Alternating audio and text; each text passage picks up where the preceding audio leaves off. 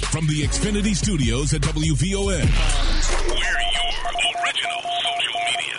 The Talk of Chicago, 1690 WVON.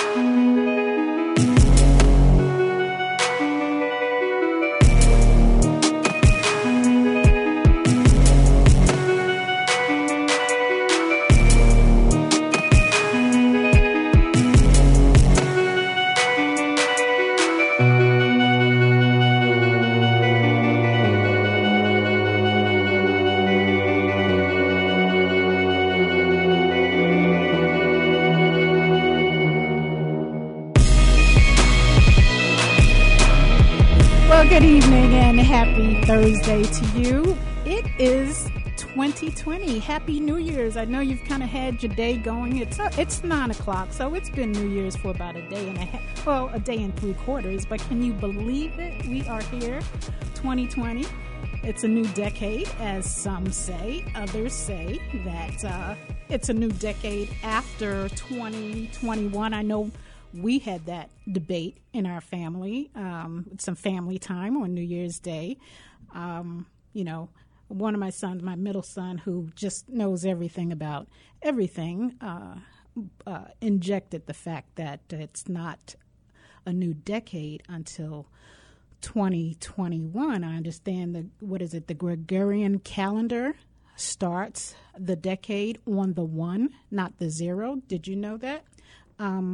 And as many years as I've been around, I'm not going to say that that's the first time that I heard it, but maybe that's the first time that I actually gave consideration to it and actually thought about it. But either way, whether it's a new decade or not, depending on where you are, it definitely is a new year. And I hope that yours has gotten off to a great start. I know mine has so far. So happy New Year's to you. This is A Late Shift. I'm Inez Kelly. As always, thank you for joining me. Hope that you stay with us through the 3 hours, 9 to midnight. So let's take a little bit of a breath so that we can get there comfortably. That always feels great, especially after a long day. And then to come in here and to be with you and to bring you what, after doing some of the research, to bring you the information that we're talking about. As I said last week, we're going to be talking, it might get a little bit fiery, so make sure you have us on speed dial, 312-374-8130. We're going to be talking today about those 10 words that we need to redefine or reconstruct so that they kind of follow along with the new and the growing diversity, and to making sure that our conversations, that we're actually communicating. There's a lot of talking. There's so many talk platforms. We have a lot of conversations, but are we really communicating? That's the big question. So that's what we're going to be talking about. We'll get to that after the break. I wanted to let you know how my resolutions, and I know it has only been 2 days, okay? It has only been 2 days, but I have been actually from last Thursday I started. Now, if you were with me last Thursday, you know we were talking about resolutions and how you can create them and make sure that they work for you, and then not taking on too many, because you know what they say. You start out strong, but by mid-January, some of us may go to February, but midway through the first month, most of the time, most of us have foregone the commitments that we make to make changes. And a lot of times it's because we take that broad approach to some of the changes that we'd like to see. And instead of going in and really being able to dissect what would it require in order to make sure that these resolutions can at least stick, maybe at least half the year, 6 months. So one of the things that was a stickler for me, and this was from the last show, and I just want to take this minute to go through it because it really, really helped me, and I want to put it out there that I did try it, and I'm continuing to do so, and I'm going to just build on that. So one of the things that I mentioned that was meditation.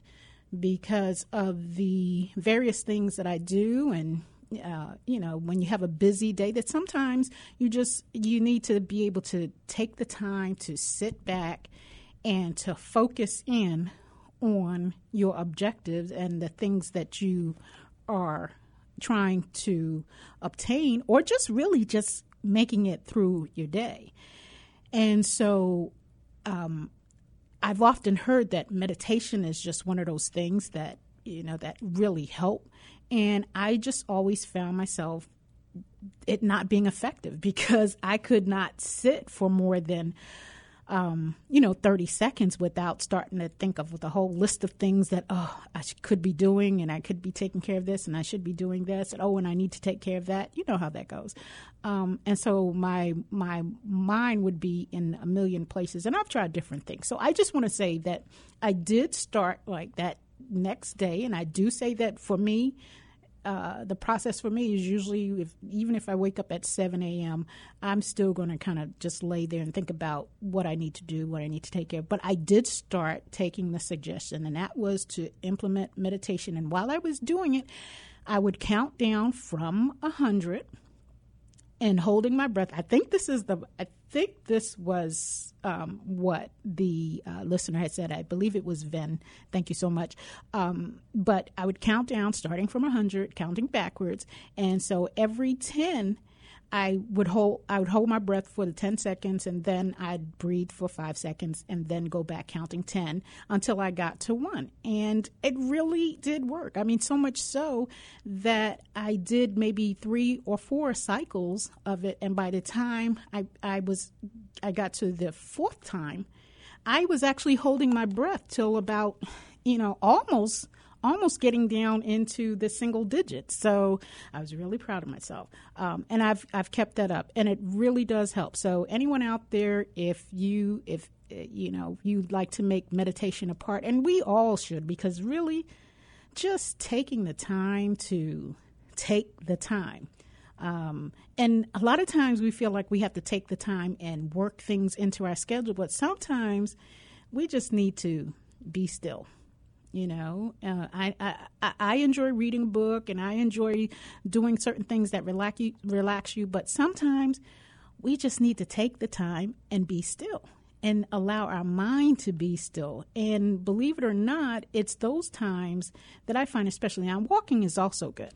It's those times that, the creative thought comes to mind, or answers come to mind, when we can just be still long enough to allow that to, come to us, instead of always chasing the solution, chasing the answers. And a lot of times we just find ourselves digging a hole deeper. So I just want to thank my listeners for all of the great advice. And hopefully if you heard something that you've incorporated into your process of creating a new you for the new year and the new decade, let us know. 312-374-8130. So yes, I've made meditation a regular part, along with implementing a little bit of yoga. And I used to do yoga a little while ago, so I kind of started working with that. And I really, in the past few days, from last Thursday to this Thursday, I feel great. And so I'm going to do my best to, no, I'm not going to say that, because when you say do your best, you allow yourself the room to not do. So I'm going to say that I'm going to continue on this path, and let's see what the new decade, the new year holds for us, because it goes by so fast. 2019 seems like it was just here 2 months ago, and we're already on 2020. So take advantage of each day, celebrate each day. I know you mark your calendar for certain events and certain things, but just learn to take each day and celebrate and enjoy as much as you can, because life goes by so fast. And it can go by pretty slow depending on where you are, but most cases you look up and life goes by really fast. So anyway, so that's my 2 cents on the resolutions, and hopefully you made some resolutions that you're going to stick with. Let us know, because we're all in this together. We're all trying to live our best life. So, but anyway, so it is New Year's. I just want to say, have you seen The Watchmen? Now, that was on the list for, President Obama had put out a list. I guess he does this every year, of the movies that he watches, the music that he listens to, and the books that he reads. And so New Year's, I spent, my family and I spent with my oldest son, his new place. And so we had dinner, and he convinced me to watch The Watchmen, and I normally wouldn't have, but I figured, I saw it on Obama's list. Okay, so how bad can it be?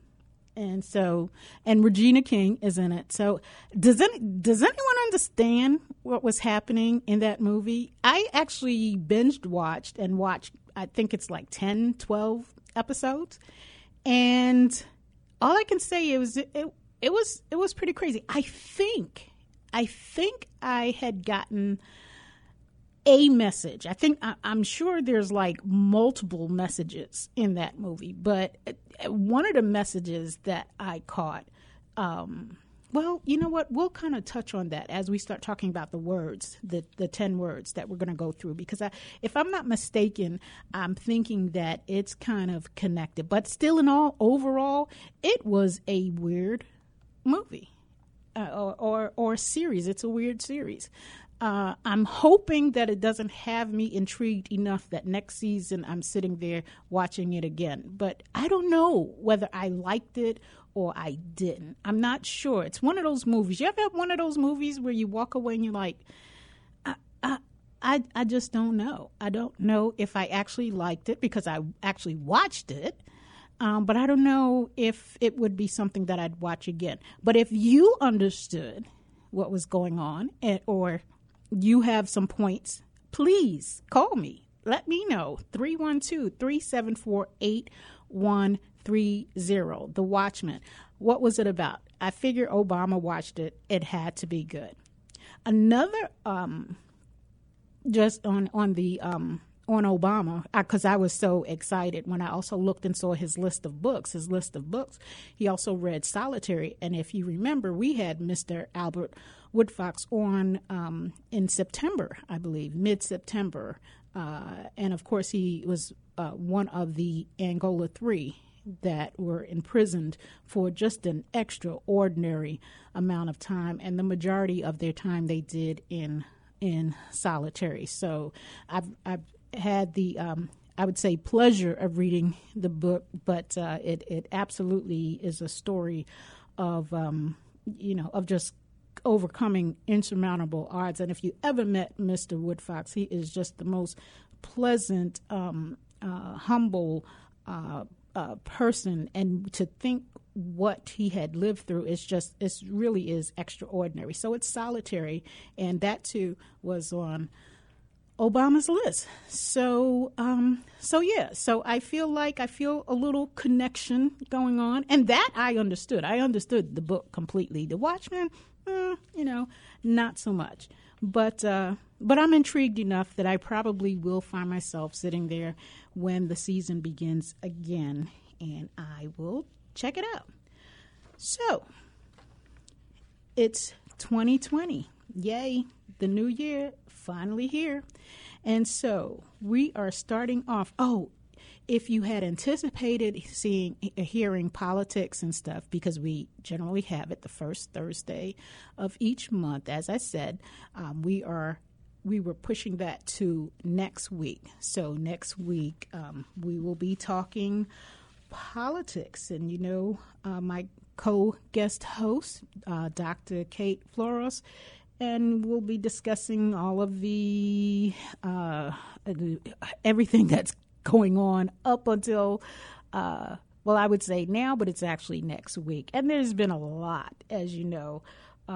Castro just announced that he is no longer a contender. I do like this. I was listening to, on my way over here, Rachel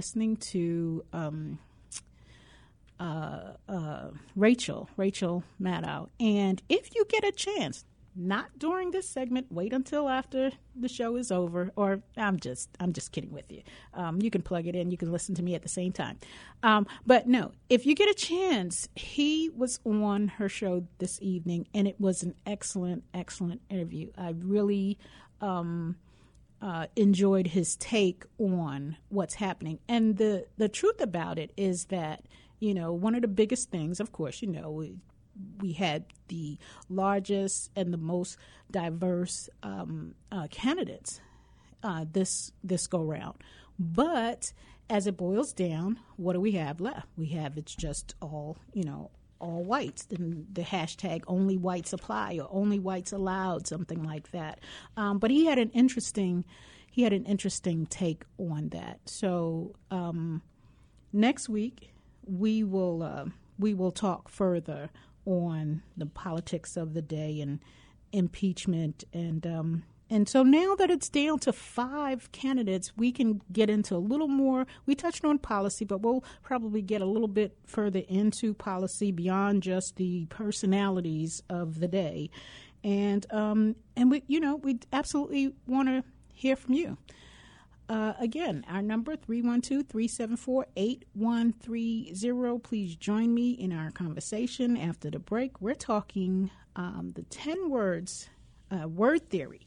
10 words. We're going to start with 10 words and phrases that absolutely need to be reconsidered, reconstructed in order to fit into a society that has really changed in terms of the diversity. Just ways to be able to use our words, our language, to redirect the current trajectory of our conversation. Our conversations are very, very, I'm not saying all conversations, but when you start talking about, if you do engage in conversations, whether it be about politics or whatever social issues, that, we come from so many different places, and there's so many different views and options and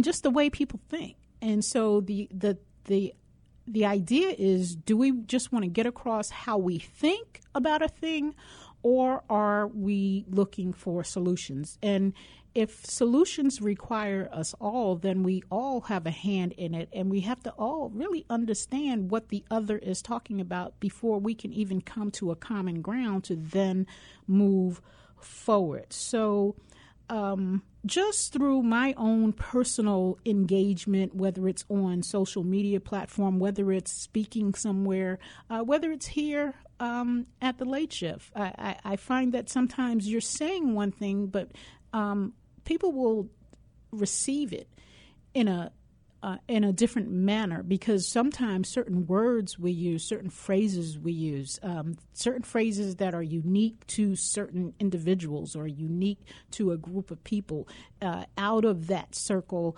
it's taken out of context. So it makes it really difficult to gain understanding in our conversation, in our dialogue. So we end up exerting this effort and this energy, and we're no further along than when we started. So we're going to take a look at these 10 words and phrases, and we'll talk about how they're used now, where they come from, and maybe how we can do better in still getting the idea across, but maybe just using a different, I don't want to say vernacular, because I don't want to make it seem like the vernacular is incorrect. But, sometimes, we have to make the adjustment so that we can all understand what we're talking about and hopefully be prepared to move forward. So you with me?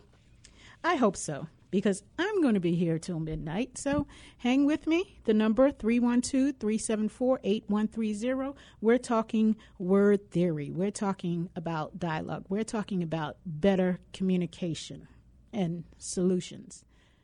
Okay, so stay with me. We're going to take a break, and we will be back.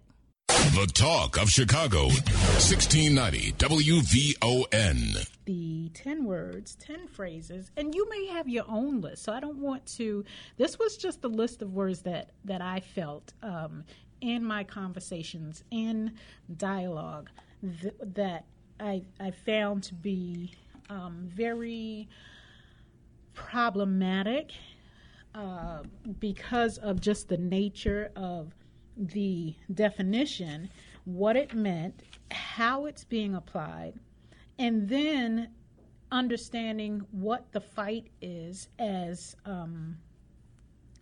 people of color, Black people, African Americans. There's a variety of names in there, and each one has its own connotation, and it's derived from certain environment and social construct. And so those kind of things play into who we are, how we see ourselves, and how others see us. And even though, no, you don't want to build your persona and who you are based on what other people think, while at the same time, we still have to concern ourselves with, and this is no matter who you are, so whether you're male, female, Black, white, gay, straight, whatever whatever it is that you are, you still, even though you walk with your own confidence, you still have the issue of how you're perceived, and that's a reality that you deal with and becomes a part of who you are. And so when life was simple back in the good old days, when I guess certain labels were understood, so you might have men who say, it used to be when women knew their place, and women, men used to be when men understood how to treat a lady. Everybody has the ideal of the perfect time, the perfect understanding, and the lines were clear and drawn. And even if you did cross those lines, you knew that you were crossing these lines. But now we live in a social construct that there's kind of like going back to, if you will, President Clinton when he asked, well, that depends on what is. If you're old enough to remember that. And the irony of that is, to some degree, he would be correct. Now, given what and the line of questioning, I think was pretty clear in his case. But if you wanted to make an argument, it depends on what is. What do you understand is to be? And depending on that understanding is depending on whether yes, I did, or no, I did not. So, given that, and it has actually reached that degree of our interaction, our conversation, and our interaction, because, people are people. And, I think at the end of the day, realistically, we say that we all want the same thing, but sometimes we don't, sometimes we don't. And being able to make room for that and understanding that even when we differ in our desires and what we believe, that it doesn't make anyone wrong per se, unless you're a, serial killer or something really that's off the grid. But, it doesn't make you wrong. It just makes it that's not quite what how I view this. And then that's where we have to make our decisions about who's in our space and all of those sort of things, right? Okay, so this segment is word theory. And as I said, I looked at a lot of the conversation that was being had and looking at a lot of the confusion. And it seemed as though instead of being able to tackle the issues or whatever the subject matter that brought the conversation to the table, it began to be a conversation about the words that were actually being used and the misunderstanding, of those words or of the phrases or of its context. So what I thought was that, something a lot of times, even, and I'm coming from a place of being a African American female, so because that's how I represent and live my life. Okay, so coming from that place, but also leaving room that there are others and different, different opinions. Okay, so these were the words that I selected based on my conversations. But again, as I said, as always, we're here for discussion, open discussion. And I absolutely enjoy the feedback and the opinions, because even though I come with my own opinions, they're just that. But also know that a lot of times I may bring certain things to the table, but I find that there are others that add to it, and it just, you end up with a broader view of an original topic. And that always feels good when you bring something to the table, but you actually walk away with a broader scope and understanding, because I think when you have a greater understanding, you have a greater opportunity to reach more people. And isn't that what it's about? We can talk at each other, but reaching one another and reaching across culture, color, race, sexual orientation, being able to reach across these aisles and actually communicate, I would hope that that's ultimately our goal. Okay? And if not, let me know what the alternative goal is, what your goal is, okay, and what possibly your words are and how you view them. 312-374-8130. So I'm going to start with the most, what I think is probably I don't want to say controversial, but for me, it's a huge weight on who we are, and it plays a huge role in how we see ourselves. So, and I think I did run off a few of the words last week, so some of you may already know. So my 10 words and phrases. Drum roll, please. Okay, no drum roll. Drum roll, please. Okay. There you go. All right. So the first one is a double word, black, white, as it relates to ethnicity. The second word is minority. The third is underserved, as it relates to people. The fourth is underrepresented, as again it relates to a group of people. Number 4 is wealth gap. We kind of all know that. And number 5 is a phrase, and I know I'm going to get folks coming at me, and maybe I'll be surprised, and it'll be the one that no one has a problem with. But black girl magic. Okay, we'll discuss that. Okay, number 6 is reparations. The word reparation, okay? And sometimes it's the word and, all of the labels and all of the baggage that comes with it also. What did I say? That's 1, 2, 3, 4, 5, 6, 7. So reparation is 7. And number 8 is slave and enslave. Those interchangeable. Number 9 is marginal. And number 10 is privilege, as it relates in white privilege. And then the bonus is when you say all of anybody. So, all men, all women, all this, all that. And so we categorize everyone in our conversation.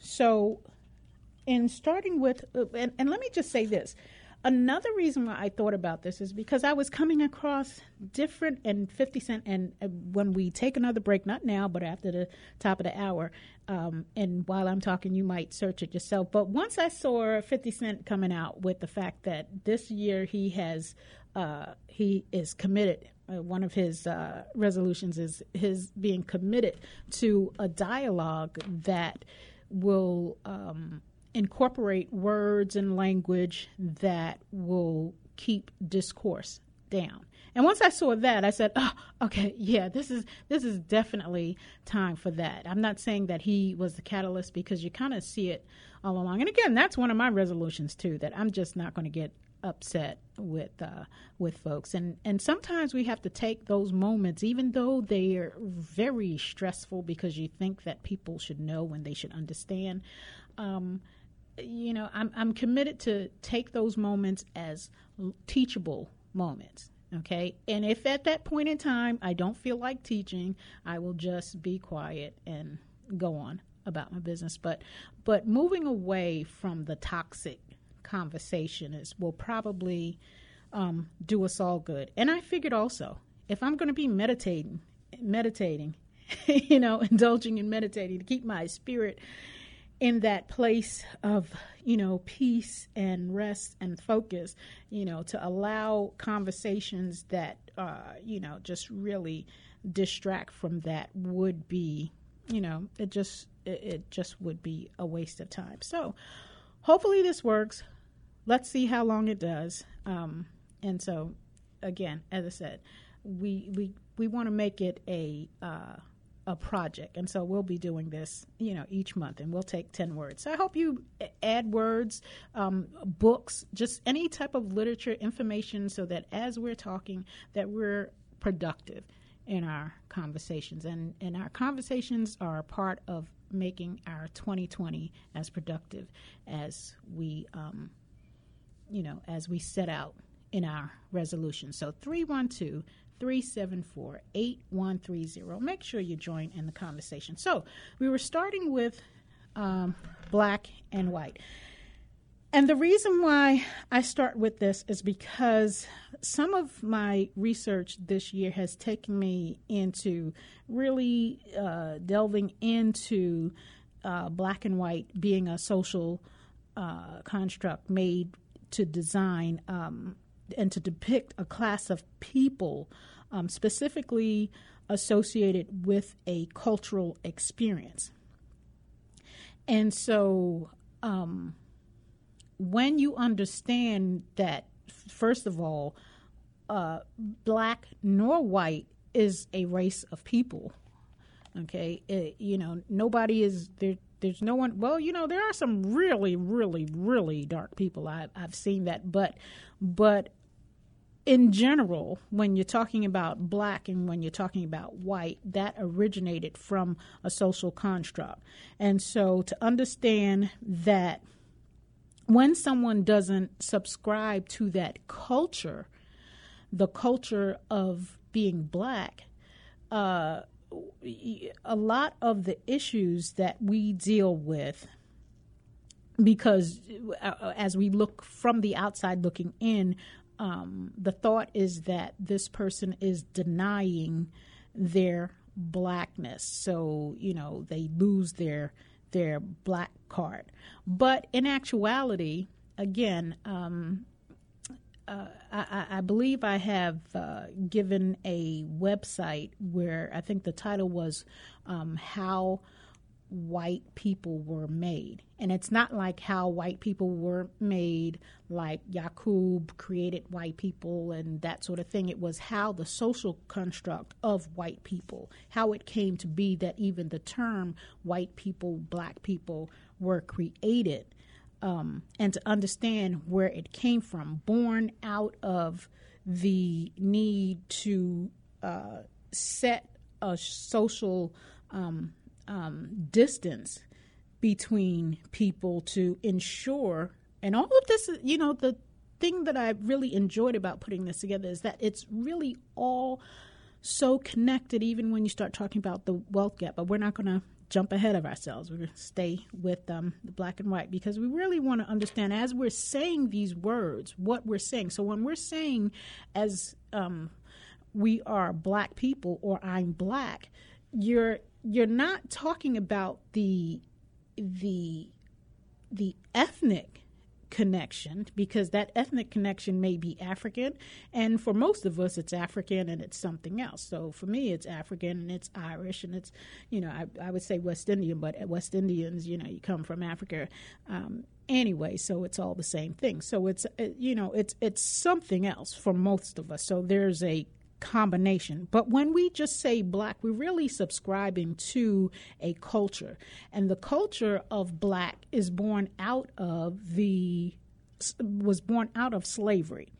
And so most of the culture, when you look at and we're just going to use these words because I want to make sure that we're clear and we're differentiating in the conversation, but ultimately within the conversation we're still trying to come to some place that says, okay, so maybe this might be something that's more, I don't want to say appropriate, but more in tune to the message and how we're trying to perceive ourselves as an individual and collectively as a people. So when you say black, and again, this is from my research and the information that I've gathered, and so some of the conclusions that I've come to, not just from my own personal, but having conversations. So again, if you would like to input and you have some information, we are more than happy. Please call 312-374-8130.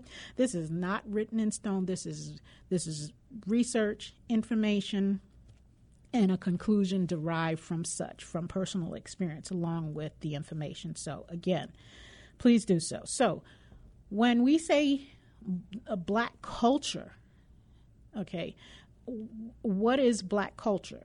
And so when you really dig into what is black culture, and that culture that is derived from having been enslaved and everything that was accessible to a people at the time to survive and to move through where they are to where they look to go, is what was used at that time. Now, that does not, and I really am being careful in selecting my words, that does not mean that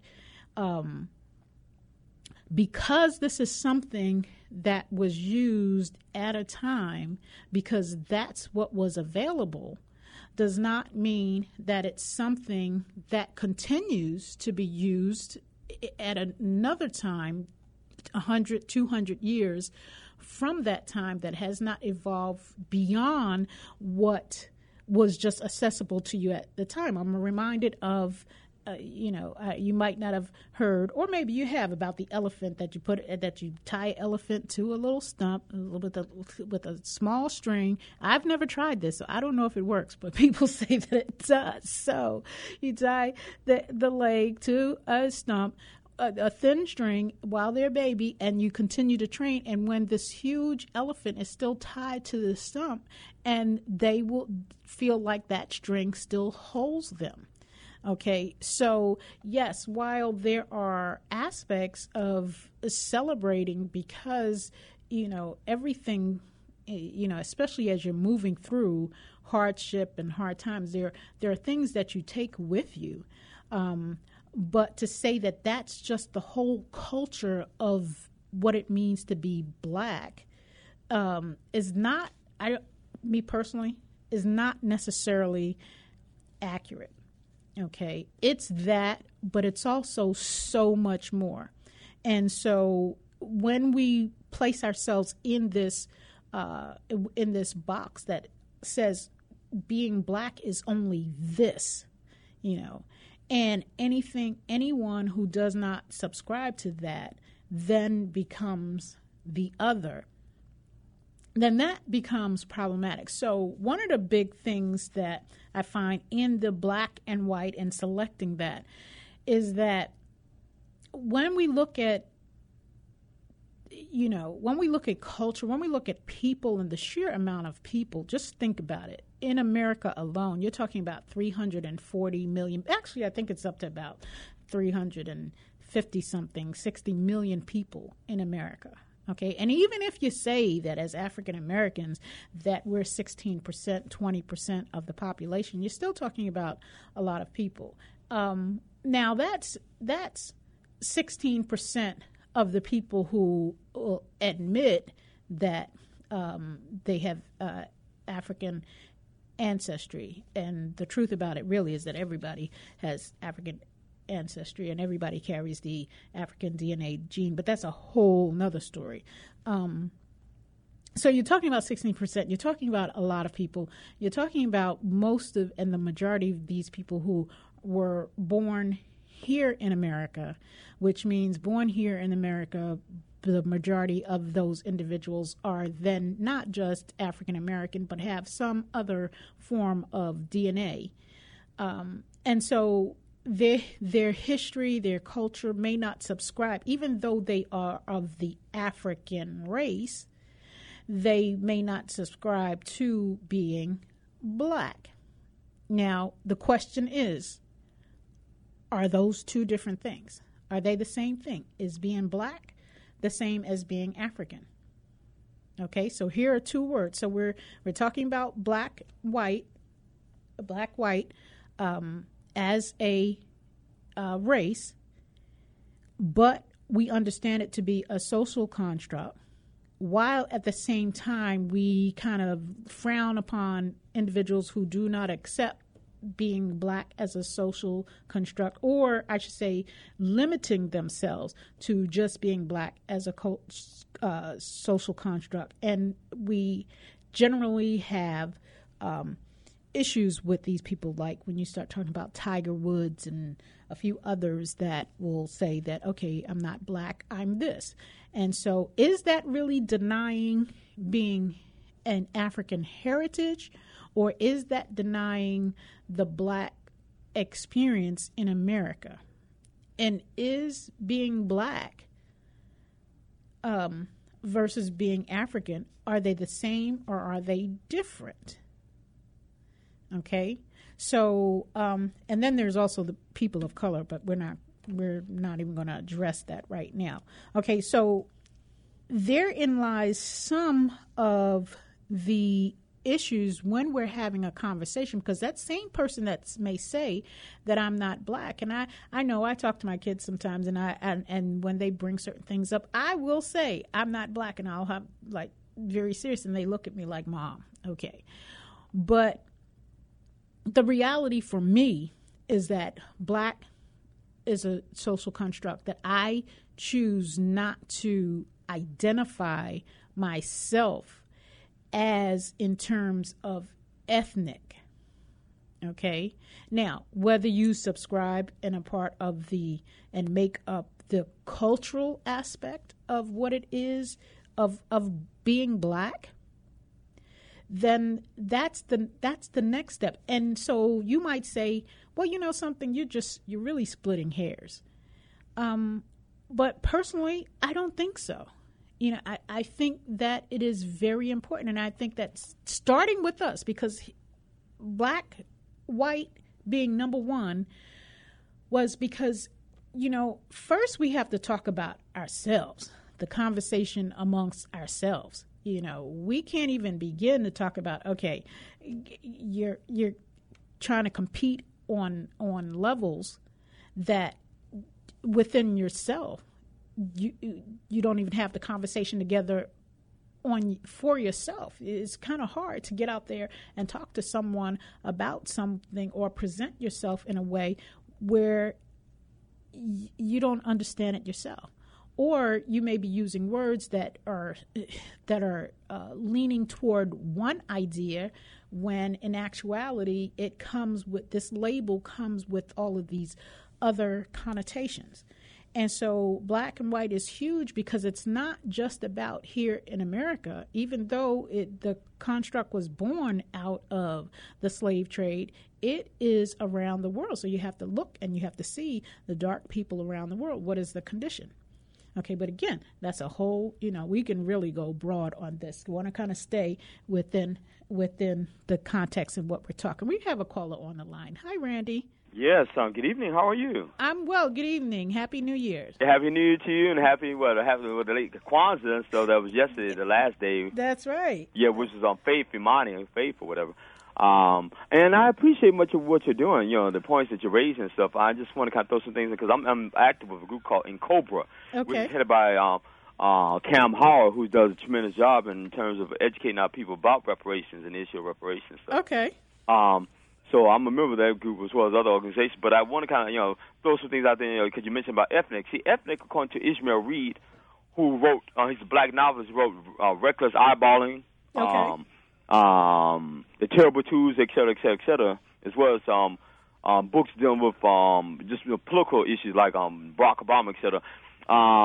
He talked about the ethnic means heathen. So, so you're absolutely correct in time of analyzing these different words, what they're meaning, et cetera, these various words. Mm-hmm. And when we talk about, like reparations, we're basically talking about repairing our people and stuff whole, talking about and using a holistic approach in terms of addressing sociological, psychological, political, economic, financial, et cetera, approaches in order to basically make our people whole because of our negative experiences when people were enslaved and continue to be enslaved by these people, etc.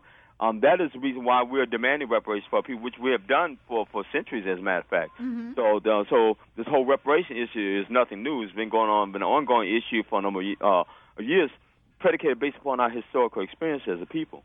Okay. So I agree with one of the points that you raised about the Black Girls Magic, but also we want to throw in there ADOS, the group ADOS, as well as also, I think about all the various groups that are out here now that appear to be a part of the movement, the Me Too movement, as well as the LGBTQ groups and everything like that. I think that those need to kind of be tossed in. What does that mean? What are their goals and objectives? And what do these things really mean? Right. So thank you so much. Yeah, and that's what I'm talking about because these labels and this information is being thrown out there. But really, what does it mean? And we'll get into ADOS as we talk about reparations, repairing. And when you start talking about repairing, now, I'm not going to say that having money doesn't help certain things. But, there's a lot of folks out here with money that still jump off the bridge. OK, so repairing and what's broken, so when we start talking about repairing what?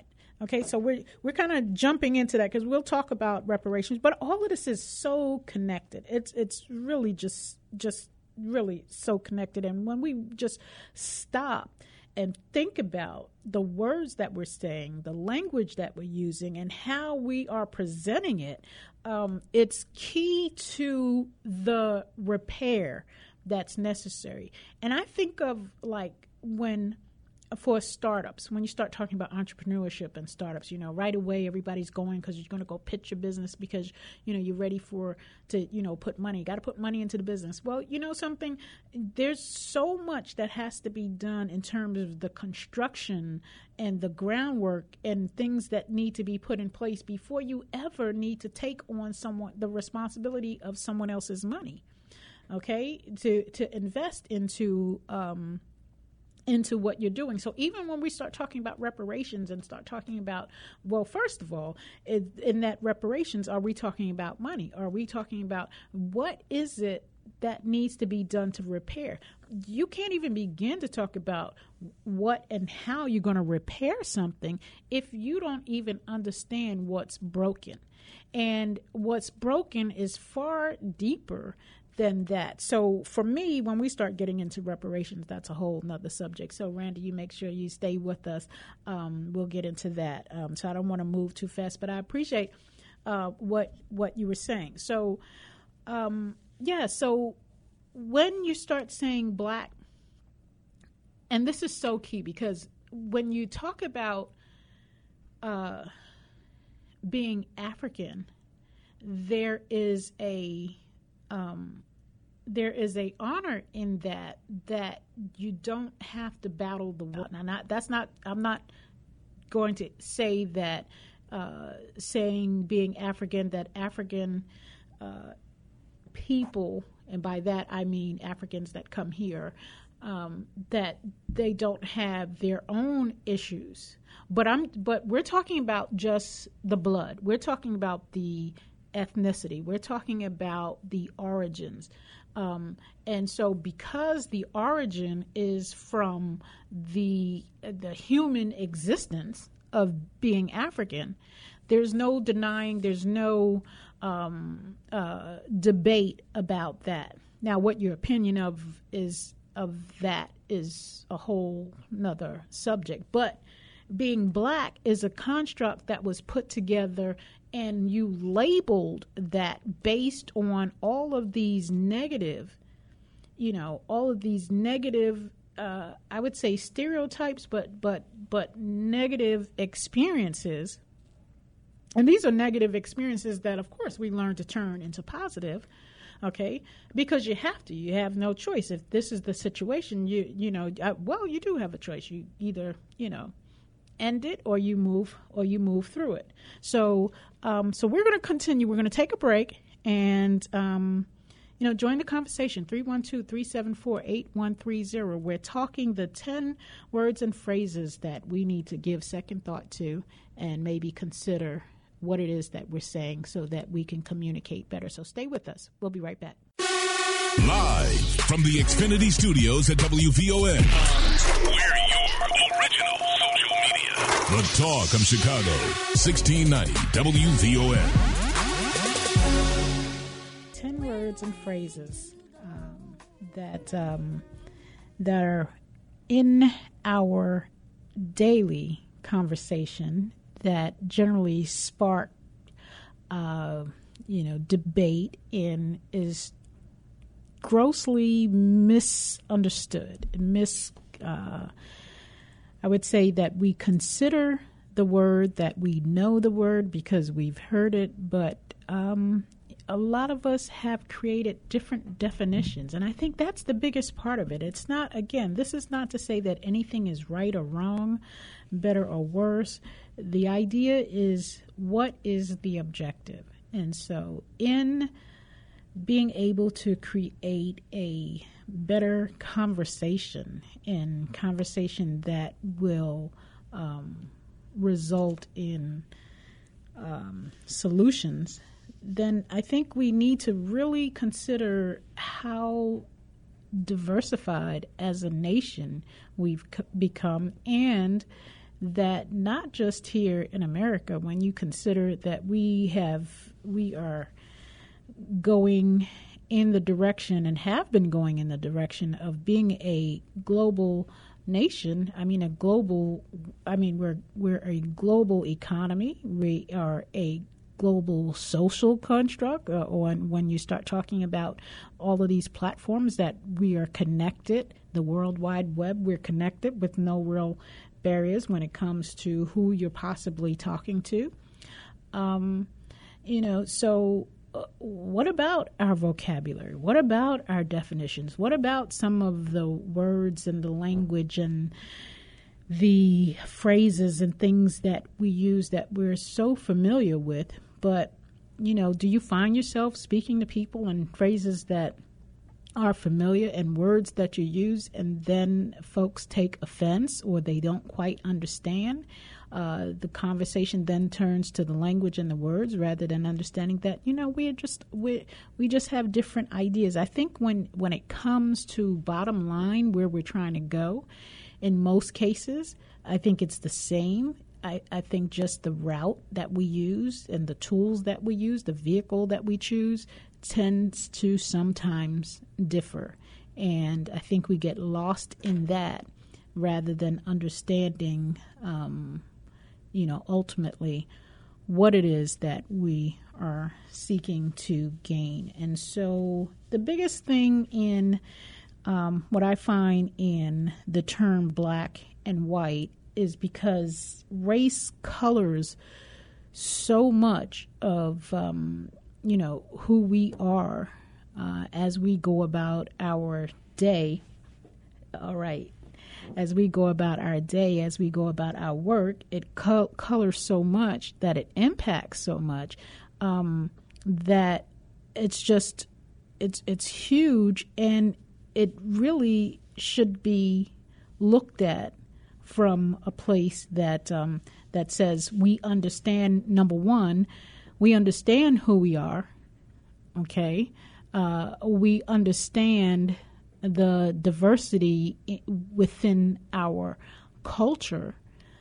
Okay, as a people, and we understand even the class differences within our culture, and then to be able to use those words and the communication in a way that we can reach across the aisle and actually communicate. You know, because we hear so much, where I hear so many conversations of everyone having the answers, but with having the answers, where's the results? You know, where is the resolution of some of these issues that we not only deal with today, but have dealt with? And I don't know, are these issues, are we able to resolve these issues? Are there really any answers? You know, I believe so. So we were talking black and white. We were talking about black and white being a construct of class and of cultural experiences. And we know this because if you're talking a certain way on the phone, you know, people can tell right away, is this someone who's black or white? Does that mean, is this someone that has black skin or is of African descent?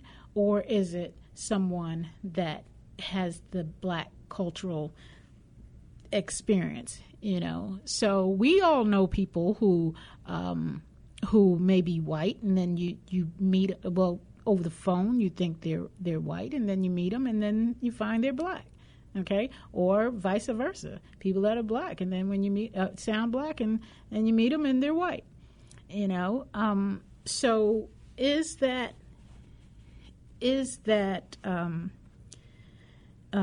just in the ethnicity, or is it in a culture in which and how we identify ourselves? And if so, then what is the problem if a black person says, you know, I'm not black, you know, I don't subscribe to a black culture?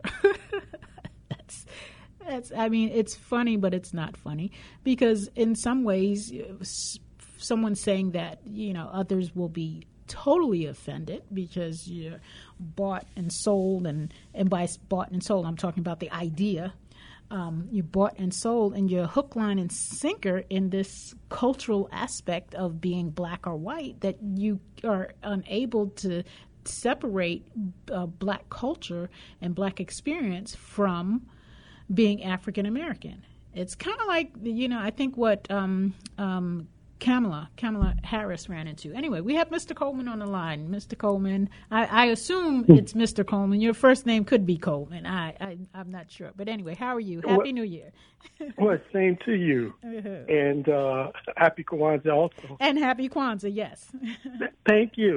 Okay. Yeah, you're having a really deep conversation tonight. The subject is, yes. And it just touches on so many different levels. Yes. And, you know, one of the things you were trying to get at is the words and the impact the words have on people. Exactly. So, yeah, one of those words, when you were saying strong, no, not strong, but black girl magic. Yes. Yeah, that it kind of reminded me of when they were throwing out another word called strong black woman. And I'm glad that you said that. And although we're jumping ahead, but let's do that because, you know, as I said, it's all connected. Yes. Go ahead. Yeah. For me, you know, I always was against that particular word because I felt like it had many different connotations to it. Mm-hmm. And but that it never got resolved. Well, it's still being used. You're saying it never got resolved as far as you're concerned, or because that term is still being used, black girl magic? Well, it is being used, but what I'm saying is, before that word was used, we didn't have a lot of the other connotations that came behind it, which, you know, you had a lot of different negative connotations coming behind it. Right. Which was why I was against it so much. So when you say, are you saying, just to make sure I'm clear what you're saying, are you saying that the black girl magic term had a negative connotation coming behind it? No, I'm saying that the strong black women okay. Connotation had some negative effects behind that. Right. Now I agree that it had negative effects. Yeah, and that's why I had a problem with that term. Right. So I'm thinking that, they're throwing out these terms, black girl magic, people of color, and who knows what else. But I just think that, we have to really pay attention to these terms that they're throwing out, because these terms eventually end up coming back, to haunt us. Exactly. And that's what I had felt, even from, black girl magic. It sounds cute and it's magical, and, it's meant to mean all of the positive things that I'm sure when it was put out there. So let me just jump to that a little bit as you're bringing it up. But when I kind of looked it up, I saw that a young lady, Kashawn Thompson, had coined that term back in 2013. And originally it was to celebrate, from what I understand, celebrate the beauty and the unique power and the resilience of black women. But I further researched and I looked. There's a young woman, Jennifer Epperson. Okay, and as I, again, like I said, I wanted to make sure that I looked up the information, so it wasn't just my opinion, but really looking to see what some of the information was out there. And so it was the extraordinary standard to be accepted. Like being ordinary is not accepted. It's as black girl magic, you have to be magic in order for you to be basic. Okay. Now, and so now this thing about magic, that's another interesting word in itself, because there was a movie that you were saying something about Obama was watching called The Watchmen. Yes. I'm sure it has some type of magical effect on you. Well, it's like a what do you call it? A superhero kind of movie. Okay. Yeah. Okay. So I've never seen the movie, but I can imagine that it has some kind of magical effect on you. My thing is that we live in a world that is, in a sense, somewhat magical. Like you brought that term up where you were saying about the elephant. Yes. Where you tie the elephant down to the little knot on the thing, and when they grow up, they don't even realize how strong they are, right? Right. And I think that's what I'm calling magical, because I think that has a lot to do with what has happened with us as blacks, is that we've been put in a situation where that is exactly where we are. Right. But you know something, and I hear what you're saying, Coleman, and the thing is that I want to also be careful that for myself, as I am examining these words and the phrases, that I'm not also taking the opportunity to then, take the pendulum and swing it all the way the other way. No. No, and that's not what I'm doing either. Okay. But I'm saying that it is a possibility that when we were younger, when we saw things that were new, it gave us, a lot of inspiration. Okay, and then once we became older, that inspiration slowly disappeared. And I think that happens with a lot of races. But my point is that it is still magical going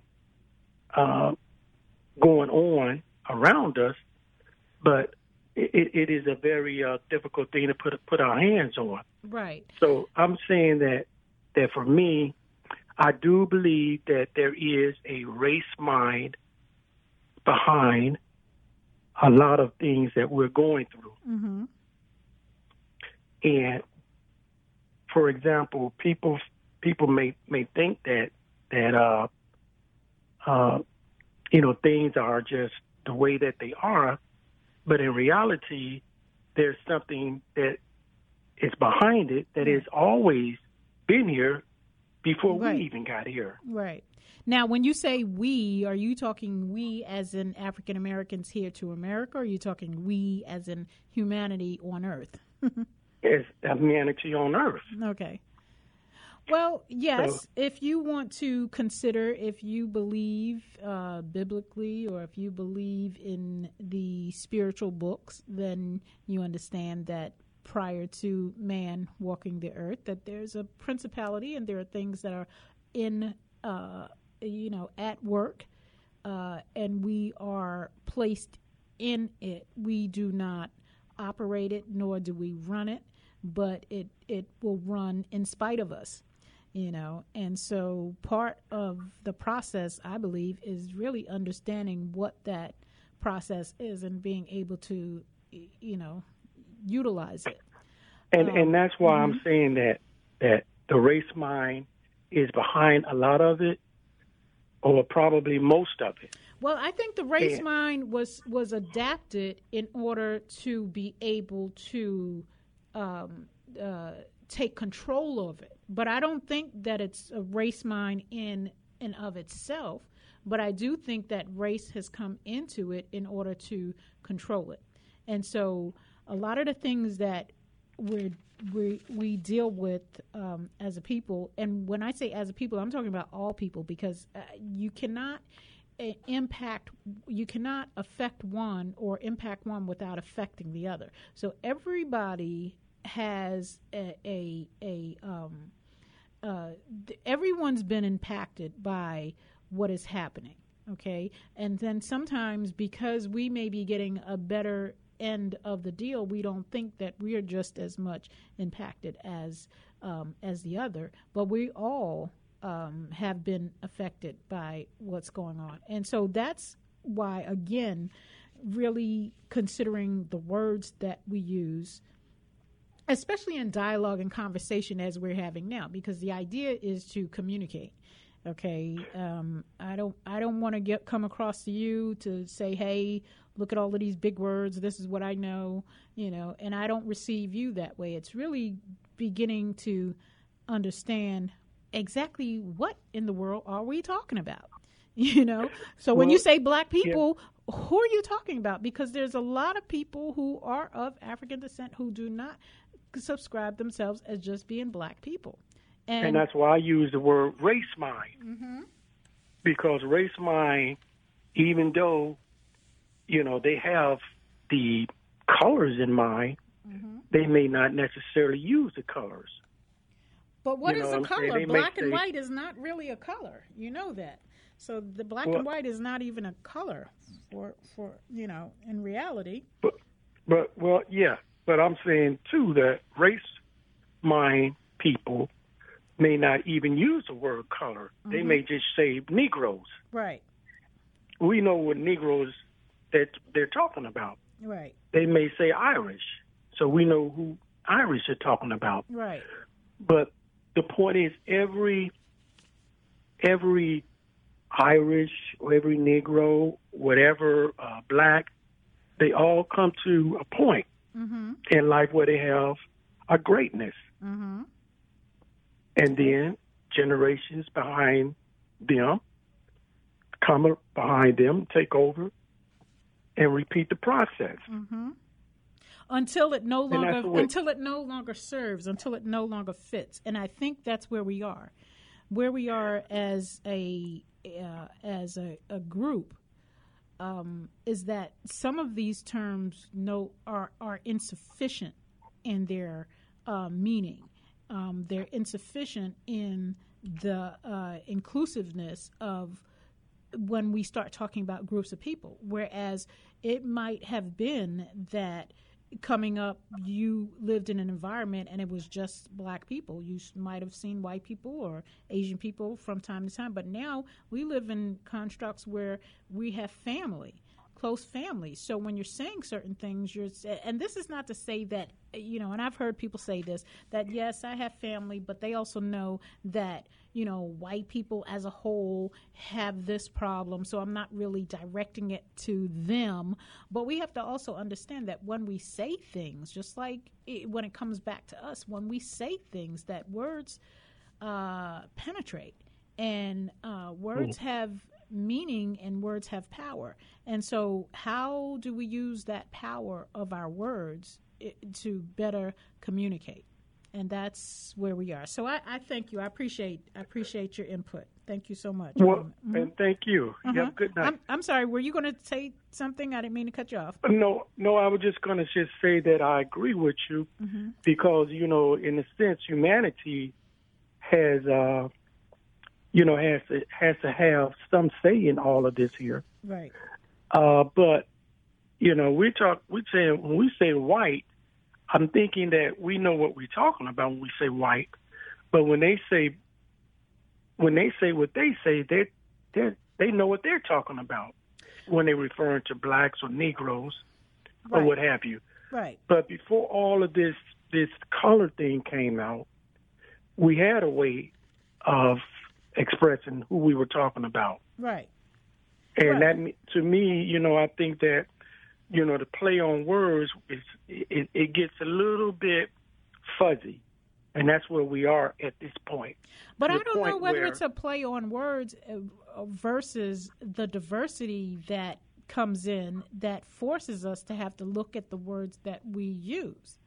So, yes, there are always going to be people that's going to take advantage of a situation or a circumstance or words or phrases and use it to their advantage.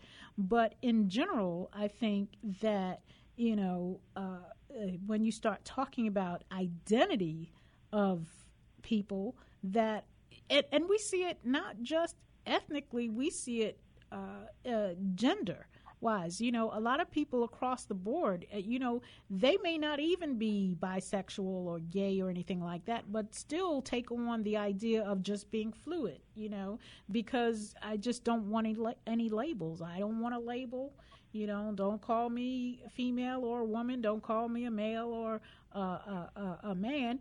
Absolutely. I'm just fluid because folks are just tired of the labels that really put you in a box. And then I don't have let me just finish this. I don't have a problem with the label by itself, but I have a problem with the baggage that's attached to that label, that now you expect me to function this way because if I'm black and I sound or I speak well, then I have a problem because, now I'm trying to be, I'm not talking about me personally, I'm just talking about this is the things that we hear. I'm trying to be white. But I just want to quickly say this. It amazes me when I have a conversation with people, and they're very intelligent, but they have a problem with the fact that African Americans, they have issues and concerns with regards to race. And the conversation goes like, well, I don't think race has anything to do with this. And my response is, race has everything to do with this. Well, are you talking about black people saying this, or are you talking about white people saying this? Are you talking about other people saying? Well, let me just say whites, for example. So I said, okay, well, I'm not. I asked, I said, well, do you belong to any kind of fraternity or something like that? And they say, well, yeah. Okay, so what does your fraternity stands for? And your fraternity stands for something, right? Right. But your fraternity stands on the one main principle, and that is race mind. But let me say this in closing on this conversation. But the reality also is that if you are the group that has designated this designation of race, then to you, there's no issue with it because everything is really based off of what you know. And, you know, when we walk in what we know, there's really no confusion until the confusion comes when those who we have designated begin to fight against that designation. It's why, you know, why. Mm-hmm. And I think we see that even as we raise our kids. You know, we raise our kids and they get to an age where they identify and, you know what, I don't want that. That's not what but we have designated this for you. You know, this is what, but now, so we didn't see any problem with it. The problem didn't come because I designated. I was fine with designating you as this, that, or the other. The problem came because you have not chosen that for you, and now you're standing against it. And I think that's what we're seeing. And everybody has to accept making space for the other. I mean, that's just the reality of it. But also, has to be a balance to it. So, yeah. Yes. But anyway, appreciate it. Well, Absolutely appreciate your input. Appreciate you, too. All right. Well, you have a good night, and I'll continue to listen. You do the same, okay? And we're going to continue this conversation. We're talking we're starting with 10 words, but we know there are many words out there, but 10 words and phrases that have seemed to be problematic. We're just going to examine them a little bit, talk about how we can do better, and just make sure we have that conversation. We're going to take a break. We'll be right back.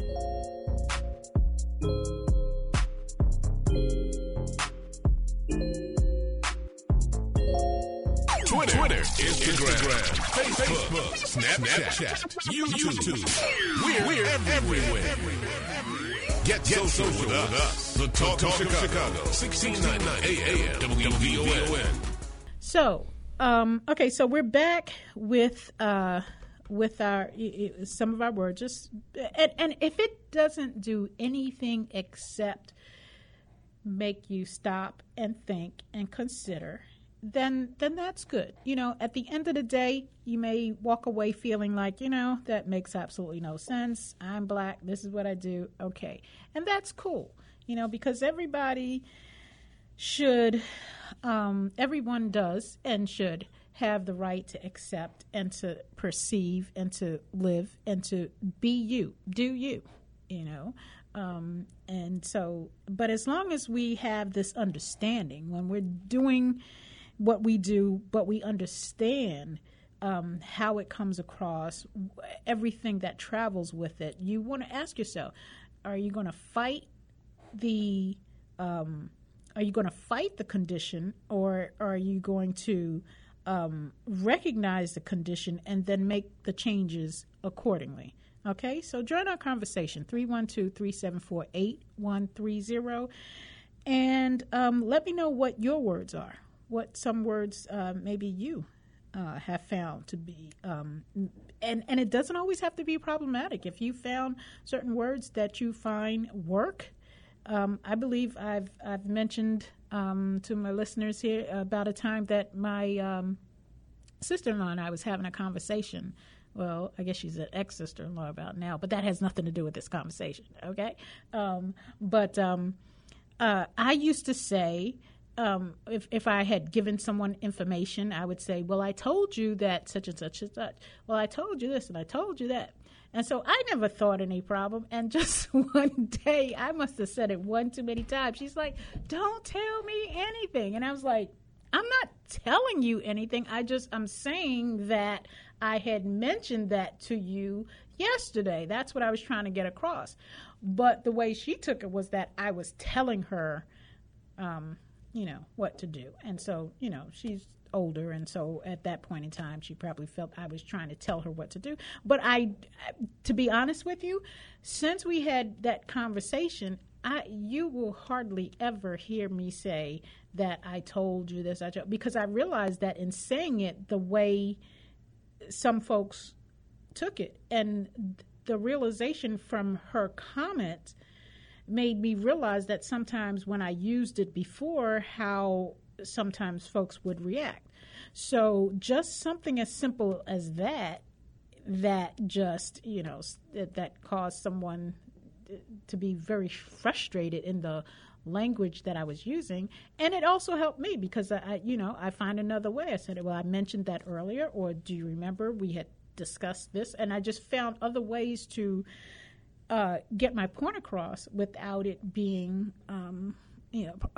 problematic. So I'm saying that that's something kind of generic, whereby this is something that, whether we say black or white, just by virtue of who we are and we present ourselves in that way, it's always the unspoken word that, whether it's said out loud or whether we actually discuss it. So a big part of this is really internal. It's not really our outward conversation. It's really that internal conversation that we have with ourselves, because that's where it starts, because how we present ourselves and how we carry ourselves and how we give ourselves over to the people in our space, a lot of that comes from the internal conversations that we have with ourselves and our understanding of the words that we use. Okay? So just a little bit of information there. So we'll move from the black and white, but I wanted to also just make sure that we understood, not that we don't, but to know that these conversations don't go away. I think they continue until they begin to, the language gets filtered out of the social conversation in the same way that the N-word, was filtered out. And to be honest with you, really, when that first became a thing, to eliminate the N-word, and I don't know whether that was just because white people couldn't use it without a backlash, so the whole idea was, let's just filter it out of the conversation since we can't use it, which, okay, I can understand that. And so now it's a social antique in terms of that, using it as a part of the conversation. So I guess in the same way, we look at this black-white thing and to think that, okay, that's always going to be a part of what it is that we do. And yes, maybe ethnically it will always be issues. But if we go back to understand that black and white is not an ethnicity, no one's black in terms of ethnic, and no one is white in terms of ethnic. There's, Irish and there's just Irish and African. Okay, that's all there is. No, I'm joking. But there's Asian.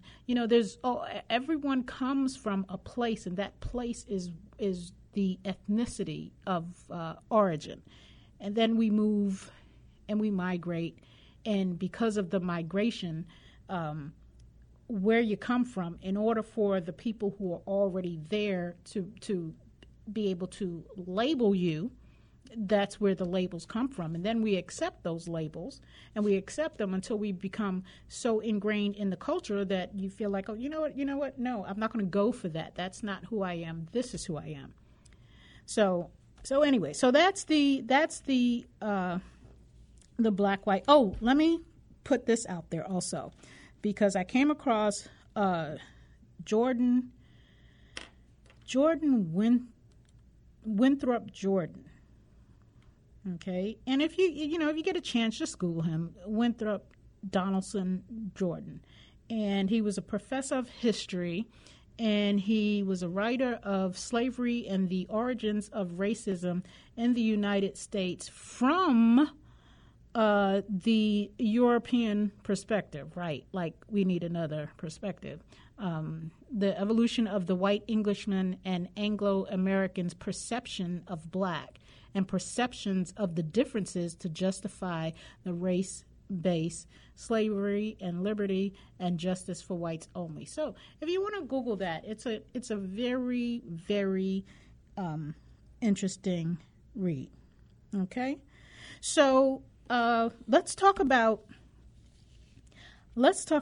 Do you want to dive into Black Girl Magic? Do you want to dive? You think you're ready to dive into? I know you were.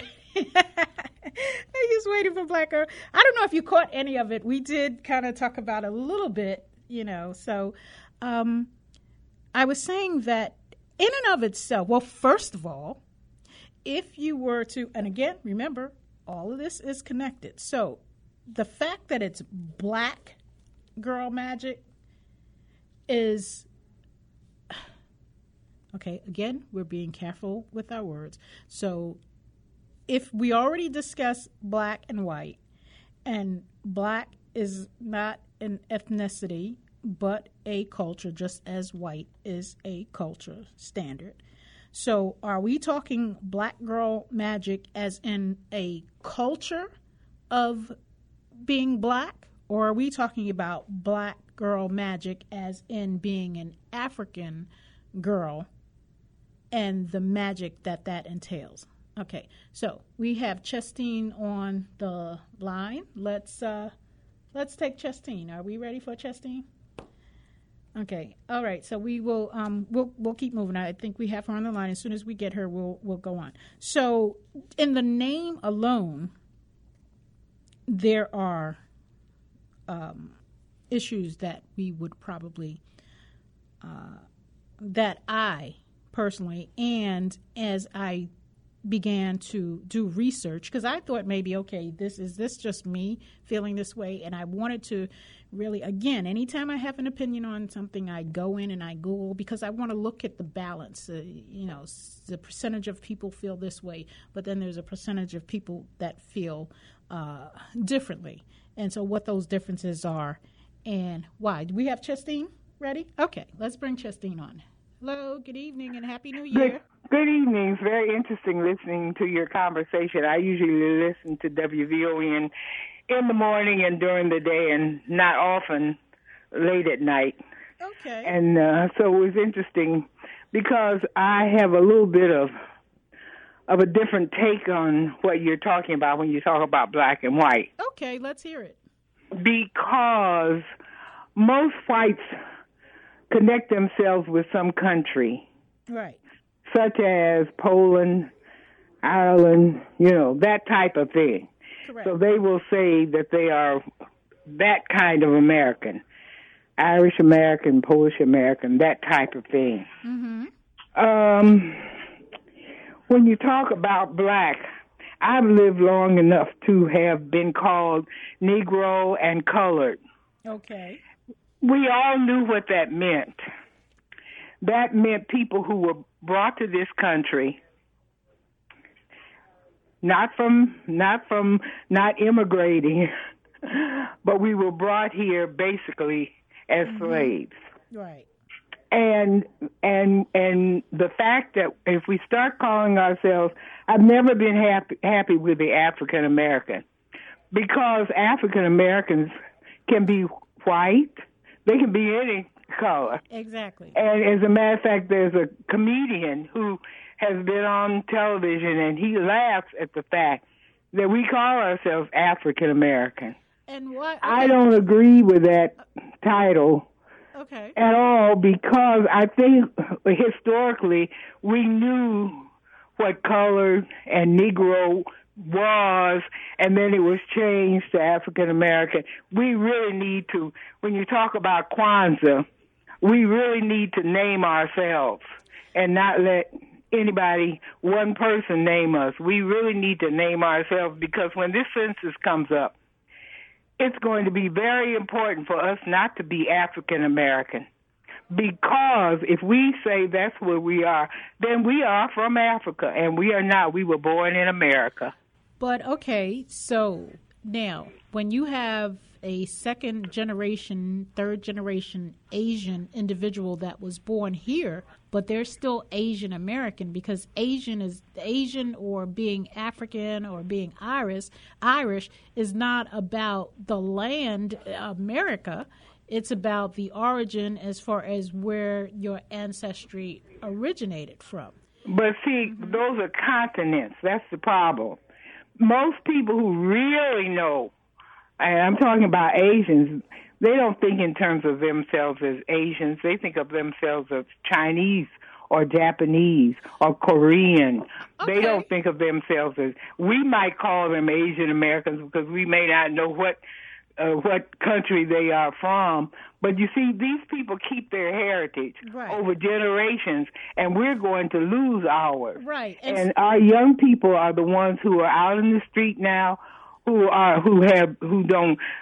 can't go to schools in their own neighborhood, have to be bused places where they ought to be able to be together and working together, but they're bused all over, and then they're going across lines, and they're having gang problems and shooting and all of that kind of thing. It's because they don't have a community. Exactly. They're not in a community where they can know each other and work with each other. We have been splintered, and it is just a sad case, and we need to be aware of that.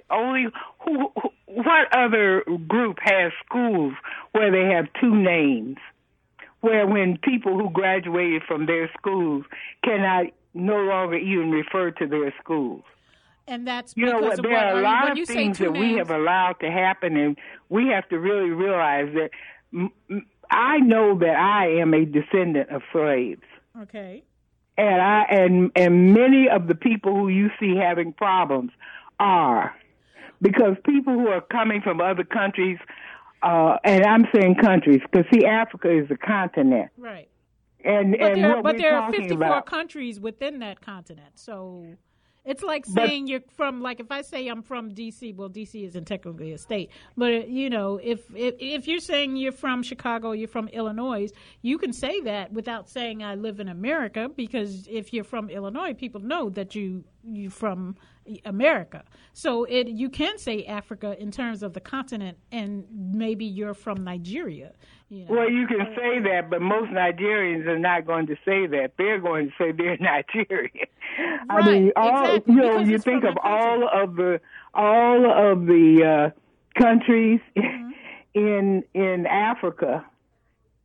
I mean, people who are from Haiti say they're Haitian. Okay, so let me ask you a question. I don't want to get too far off because I made some notes because you had said something. First of all, explain to me the two schools. Are you talking about schools being renamed because they were named one thing and then? Yes. Okay. Yes. Okay. Yes. Bryn Mawr is one example. Okay.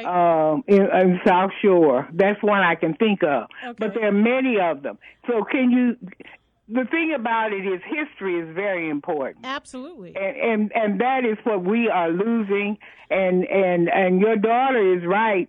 If you were born in America and your ancestors were brought over here, they are black, Negro, colored. That is the history, and we can't forget our history. If you forget your history, you forget everything. Okay, well, thank you.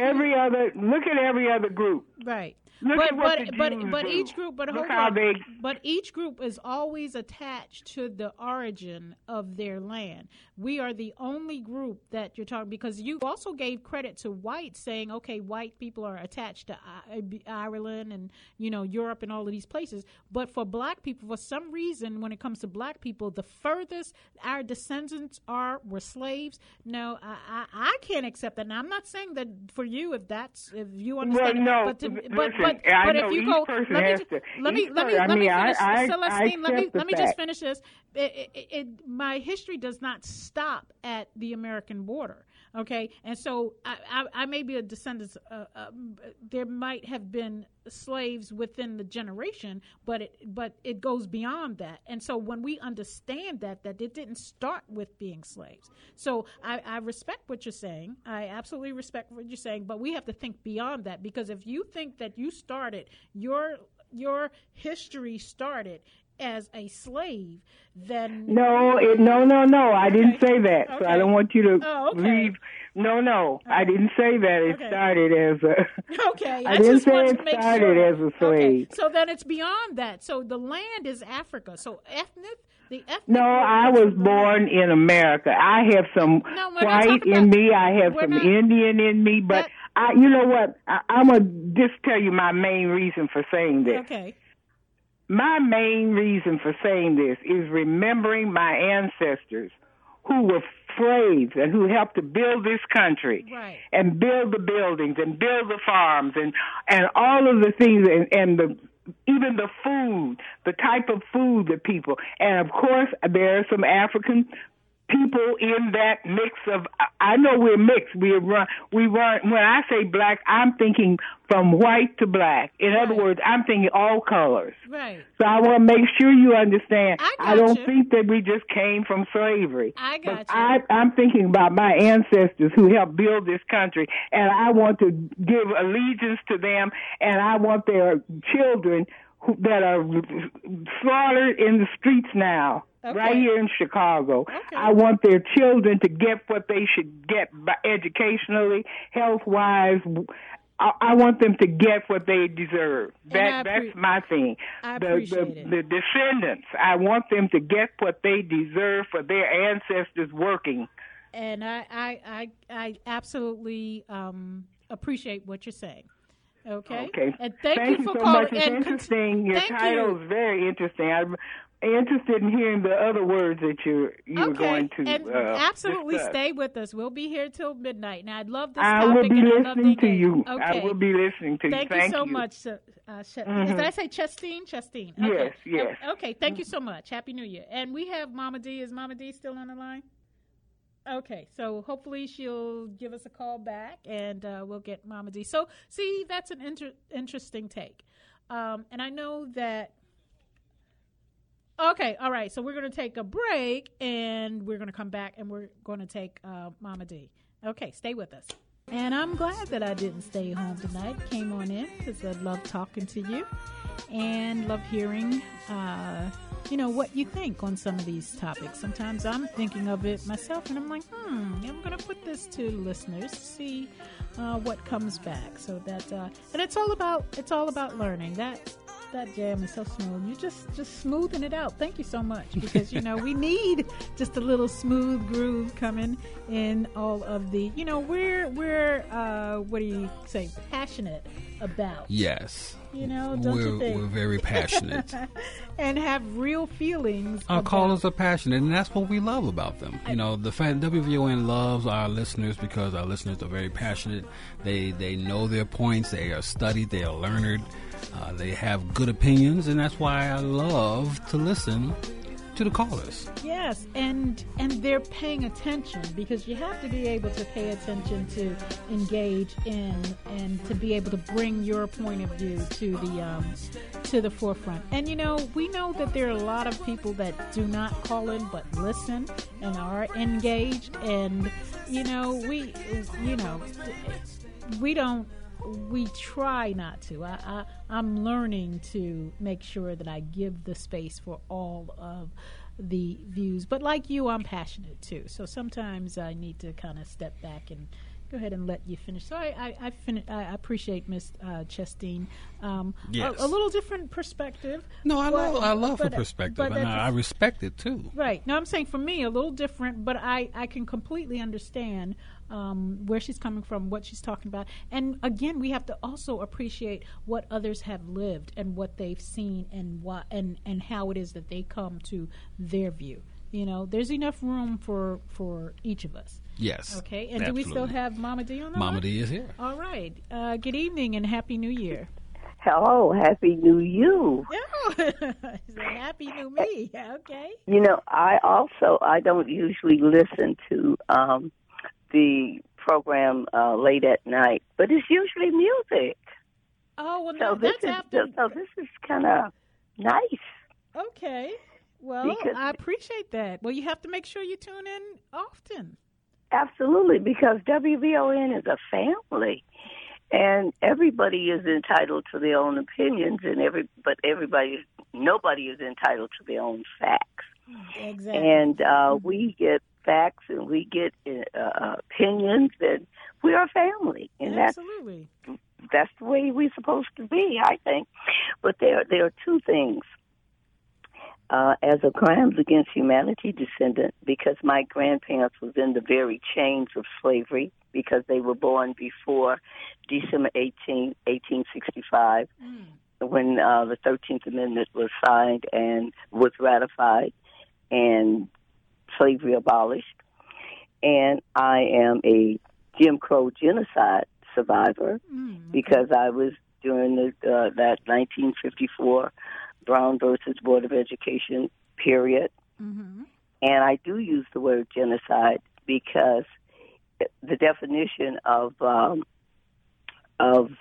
genocide is, number A, killing members of the group, number B, causing serious bodily or mental harm to members of the group. And when this harm is so severe that it's doubtful you'll ever overcome it, that means it was serious harm, and that means it is genocide. So that's why I use that language.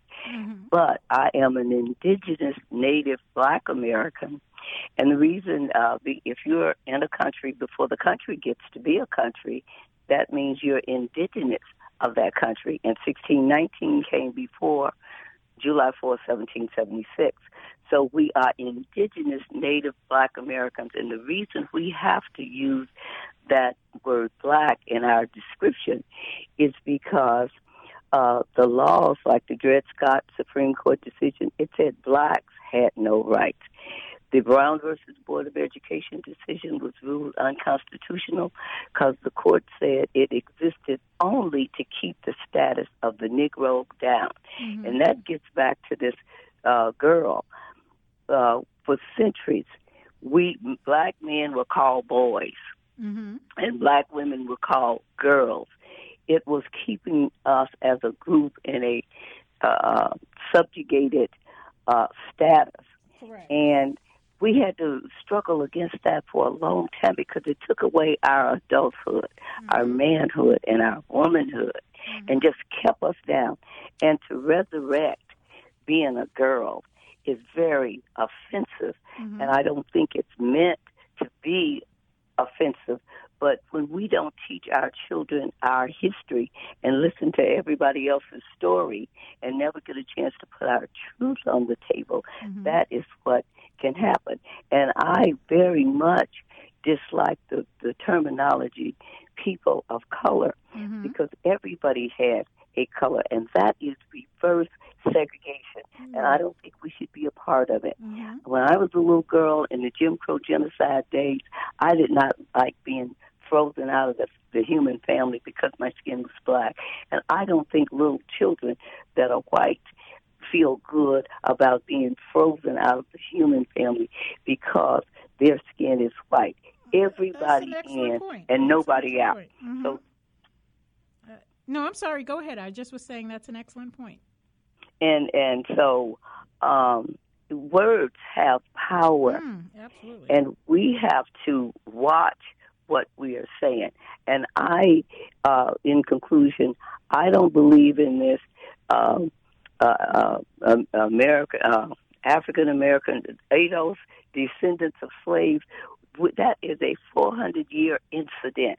We can't possibly give up billions of years of being the first people to walk upright on the planet Earth, the parents of civilization, according to the archaeological finds, according to the DNA testing. Go ahead, Mama D. These are facts. Tell us.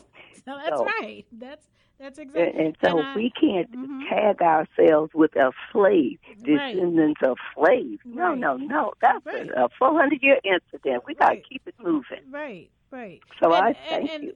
Well, thank you so much. And again, this is not to disregard the previous caller's point, and I understand that even though it's 400-year pit stop, it was the magnitude of what it has done has really changed the whole trajectory of even the DNA. They say that when you go through trauma like that, and I can say for one that trauma absolutely affects you. You know, it affects your spirit and it changes you. And so I can't even imagine as 400 years what that change has done. And we have just in 345 of those years, we had federal laws against us as a people. Right. And nobody else has been taken out of the human family and put under an idol god, slave creator, taken and called a movable property thing. Right. And so, and we are out here fighting for everybody else's rights because we still have those mental chains on our brains, like Marcus Garvey said. Others can take the chains off your body, but only you yourself can remove them from your mind. Absolutely. We have no incentive to remove them from our minds because we're in denial that those chains exist. Right. I hear you. Well, thank you so much for listening. You very much to for listen taking my call. And absolutely, just call us anytime. Okay? I love your input. Thank you so much, and Happy New Year. You're most welcome. All righty. That was excellent. Some really great points there, and that's the point, and we'll talk about ADOS. It's not to say that there are not some fine principles in there, but we can't stop at being slaves. I mean, why take on that would be just the most, I don't know. I don't know. I don't understand that. I don't understand. I'm not saying that it's wrong. I don't understand that. But to take that on as a label when you are responsible for being the first humans that walk the face of the earth, how do you then just accept that? Okay. But anyway, that's a whole nother conversation. Well, it is this conversation, but we have Will on the line. So let's go with Will.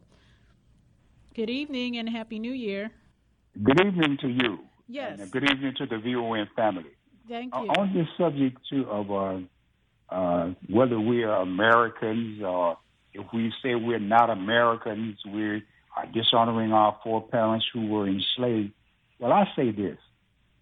Just like I wouldn't want to be connected to the El Rookins or whatever they call themselves now, I wouldn't want to be connected to the gangster disciples or whatever they call themselves now. Whatever, I wouldn't want to be connected to the Egyptian corporals, if they're still in business, or whatever they call it. I wouldn't want to be connected to the vice lord, whatever they call themselves now. And this country, the government of this country, the rulers of this country have slaughtered and destroyed more living things and black people than all of them gangs that I put together. And they are still doing it. Why in the hell would I want to associate myself, marry myself to it? Why? It amazes me. Look, it's like this. I can tell by me being an older man, I deal with older women. And older women most likely have been married. And you can tell if they're not with their husbands or have a divorce, you can tell if they are really out of the situation by if they have given that name back. As long as they got that name, his last name, they're still united with him. They're still connected with him. So I have to deal with them cautiously. Well, I think, hold, let me just say something here. Sure. That whether you carry the name, if you've been married to someone for, some years, and it doesn't really, I'm not going to give a specific number of years, but people are going to be connected, period. Now, whether they are engaged in that existence in that daily life, then, that's another thing. But I don't think a name in and of itself will say whether or not you are connected. I think marriage means to some degree you are always in some form of connection. And not just married. You could not be married and have kids with folks, and so you don't have to carry the name, and you're still connected. Right. So, but when you marry somebody and the woman changes her name into the husband's that just means name, that she's done. that is she verifying that she is no longer what she used to be, but she is a piece and a part of him. Right. And if she gives him that name back, that is verifying that I'm no longer a part of you. I am back to where I was before I met you and became a part of you. And the same thing is true for us marrying this country, because I don't call myself an American because of the acts and the deeds and the evilness that this country has performed and is still doing. Doesn't mean that I'm dishonoring my foreparents who were slaves. My father was born between 1897 and 1900. Let's just say he was born in 1900. Okay. if he was born in 1900s, that's only 35 years after slavery was abolished on paper. Mm-hmm. So surely his parents lived more than 35 years, Mm-hmm. which means that they were probably born slaves. Right. Now, why would I want to be hooked to a people that has treated my people that way, and I don't have to be? Sure, there are some things, since you are born here on this land, and most of us are too poor to go to California, let alone to some other country. Mm-hmm. Most of us can't afford a trip downtown twice a week, so we definitely can't go to some other country. Okay. So we are stuck here. Well, please let me finish. We were stuck here. And since we are stuck here, that don't mean that we got to give in to this thing totally. But I do understand about the damage that was done to us during our child enslavement period. It taught us to accept this. That's what we are doing now. We are becoming comfortable. We don't want to be free. We don't want to get out from up under the rulership of these people. We want to stay under the rulership of the children of our and just like my grandparents were probably slaves on my father's side, some of these white folk grandparents were enslavers. And they still got that mindset. And some white people have grandparents or parents, I should say grandparents or great grandparents who were actually enslaved. So again, the blood runs cross culture. Okay, so we're not just, even though we're talking about black people, the conversation is from the perspective of a black person because, okay, that's who we are. Well, and again, let's be cautious. I'm going to be cautious about using black because personally, weeding that out as an identity beyond it being a culture that you accept and that you live through, that can change. You can choose to follow a different culture, and people do it all the time. But in terms of your ethnicity, in terms of the land, in terms of your origins, that you have no control over. Well, so, I didn't originate here since I am part of the people that were here from the foundations of this thing. Okay, I didn't originate here. No. That's not what I said.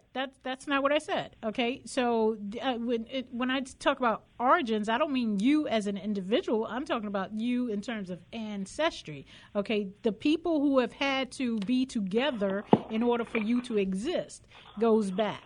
Okay, it goes back generations. And when you go back generations, you're talking about going back generations, and what land are you talking about originating from? Now, we can get into, biracial, which I don't know what that is, because that means you're two races, and there's not two races, There's only one race, the human race. But in terms of ethnicity, okay, you can begin to split all of that up, and then it becomes this major complicated tree. And so it's a hodgepodge of who we are, because many people had to exist in order for you to exist today. Okay. But that being so, but that doesn't make me marry myself to a group or to a place that is as violent and as wicked and as ungodly as this country is. You said something very interesting about how something about how, I forgot how you put it, but let me tell you something. Daley knew that he was Irish, and he was born here, and he has all the privileges that anybody can have here, but he still was connected to Ireland. Right. The Glorovich know that he's Polish or whatever he is.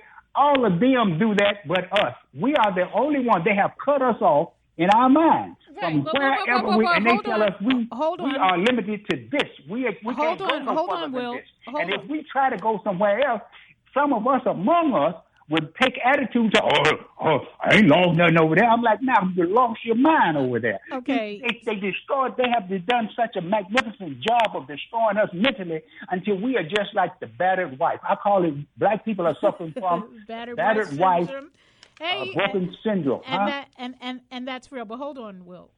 Listen, you said something there. You said they have us. See, I'm one to believe that if you can identify your problem, you can fix it. When you don't know what's wrong and there's no label, it's very difficult to fix it. But once you can identify the issue, you can begin to fix it. So if you're saying to me, and so this is, again, a part of the whole conversation here in terms of labels and really understanding what it is that you're saying. Nobody can keep, just like right now, if I'm telling you, okay, go Google such and such and such and read, okay, you can research. The information is out there. Now, you said something as far as the conditioning of us accepting certain things, but at the same time, knowing that something is not right, then you have to take the time to do the research. So they, whoever the they are, have no power over you research and getting information and engaging yourself in a way to become learned about what you need to know to lift you up. Now, that's not to say that... May I say something? Yeah, let me just finish this. That's not to say... Let me just say this, and I'm going to give you your minute. Sure. That's not to say that just by learning or reading that solves the problem, because then there's the process of engagement. And, of course, we all need to be moving in a similar direction. So, of course, you've got to collectively do this, but on an individual basis, nothing prevents you from finding out this information. So I don't agree with the they keeping you from knowing certain things. Go ahead, sir. Yes, well, I never said that anybody was preventing anyone from learning anything. I did say that we have been mentally destroyed or something to that effect. Mm-hmm. And we have, if we were not mentally destroyed, if we were not mentally disabled, we wouldn't do the things that we are doing to each other, and we wouldn't deal with those who are encroaching upon us the way that we do. But like I said, you can listen to me and tell whether I have researched or whether I can read and write or not. I will not accept anything from this country that makes me want to tie myself to it to the degree I'm going to name myself after it, because of the behavior of those who run this country. And those who run this country have not been friends of the black community since they brought us here. Okay. So I refuse to buy into that madness. Okay. It's one thing to be born here. Yeah, I was born on this piece of land. Right. And that's a fact. But that doesn't make me yield to the ways and the edicts of this country. That doesn't do that. And I don't call myself an American. Beg pardon? Okay, I appreciate that. I have to take a break, but I appreciate what you're saying. One thing you may want to keep in mind is that, as long as you feed, as long as you birth, as long as you grow and work this land, you cannot curse the same land that you eat from. Okay, and so the land itself is not of the white man. He didn't make this land. And so we have to know the difference between the two. And so the fight is not over whether this land is the white man and what he's done. Yes, there may have been rulers in this environment that have created this social construct, but that's different from the land itself that we exist on. So I believe we need to take a break. And we're going to take a break, and we're going to come back, and we're going to just wrap up. All right. Okay, so... Spirited.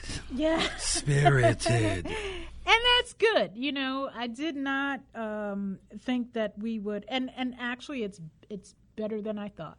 Better than I thought. Yeah. And I think part of it is us just understanding that we have different opinions and perspective. And I think coming to a place of understanding and being able to move forward starts with dialogue. And I think that even at the end of the day, that sometimes we would still be in a place where we may disagree. But for the betterment of the whole, we may decide, okay, this is what we're looking at in order to make it happen. It's kind of like I look at the presidential race. So, you know, to me, Biden may not be my candidate of the year, but if I look at the situation at a whole and look and say, okay, what's the best person that I think, okay, because it's my vote, so the best person I think that would be able to offset this, okay, this would be the person. Now, is that the person across the board who I think would make the best president going 2020 and beyond? Maybe not. But given the set of, given the circumstances and the set of options, this might be it. And that's where we have to understand sometimes we're not going to get there because we're here today and, you know, next year we've jumped light years into and had the evolutionary process, you know, change over twofold in 6 months. No, that's not going to happen. We have to understand that it's all about increments, and some things are generational. Some things are just not going to happen within a generation, but it's about laying the foundation so that eventually we get there. And so some of the language that we were discussing, and it's funny because I was thinking, do we sit and try to go through 10 words and phrases in one show? And I said, okay, well, I'm going to put the information out there so at least I'm prepared. But I always felt like there probably will just be 1 or 2 words, and especially when we start talking about the black and white thing. Okay, that's probably going to take a whole show, and that's kind of what I thought, and that's about where we are, pretty much the whole show on black and white. We touched on Black Girl Magic, and we'll try to just give a little information on that. But I think we're going to try and reconstruct this a little bit so that it's a regular segment and we can bring this to bear, because I think it's really so important. And if we just consider the listeners who have had called in, just how varying the opinion and the positions are, just multiply that by the hundreds and thousands of people when you consider black people. Let's still go with black for all intents and purpose. But again, as I said, you cannot impact one without it affecting the other. So although directly we're not talking about white people in terms of the conversation, but we are talking about white people in terms of the solution, because everybody has to be on board with the solution, because if everyone's not on board with the solution, then it's still going to be a battle. Okay, so in understanding this is, again, my opinion, the approach that is taken, unless you're just going in and taking, and then, again, that's still a fight. So what does that mean? It means, for starters, to start with, as individuals, being responsible and accountable for our selves, and understanding the words we use, the labels we accept for ourselves, and what that means. And when people put labels on you, it generally comes with the baggage. And so when you fight the baggage, sometimes you just have to fight and remove the labels in order to remove the baggage. So we've been talking about black and white and the social construct that has been placed on African Americans, and we know that we come from all places. We know that we are multicultural, multi-ethnic. But again, we're talking about how we're seen and how the world sees us and how we navigate and move through that. So we're going to continue talking, and we're going to, I guess, next, we'll try to slip some in a little next week. But next week, we're talking politics. We're talking with Dr. Kate Floros. And that's always interesting and exciting. And with so much happening, I guess you've seen this U.S. strike on Baghdad. Yes. And that I don't even know what the fallout's going to be on that. That's just, what do you think? This is just huge. This is, I don't know, was that a mistake? Was that what they were going for? That's crazy.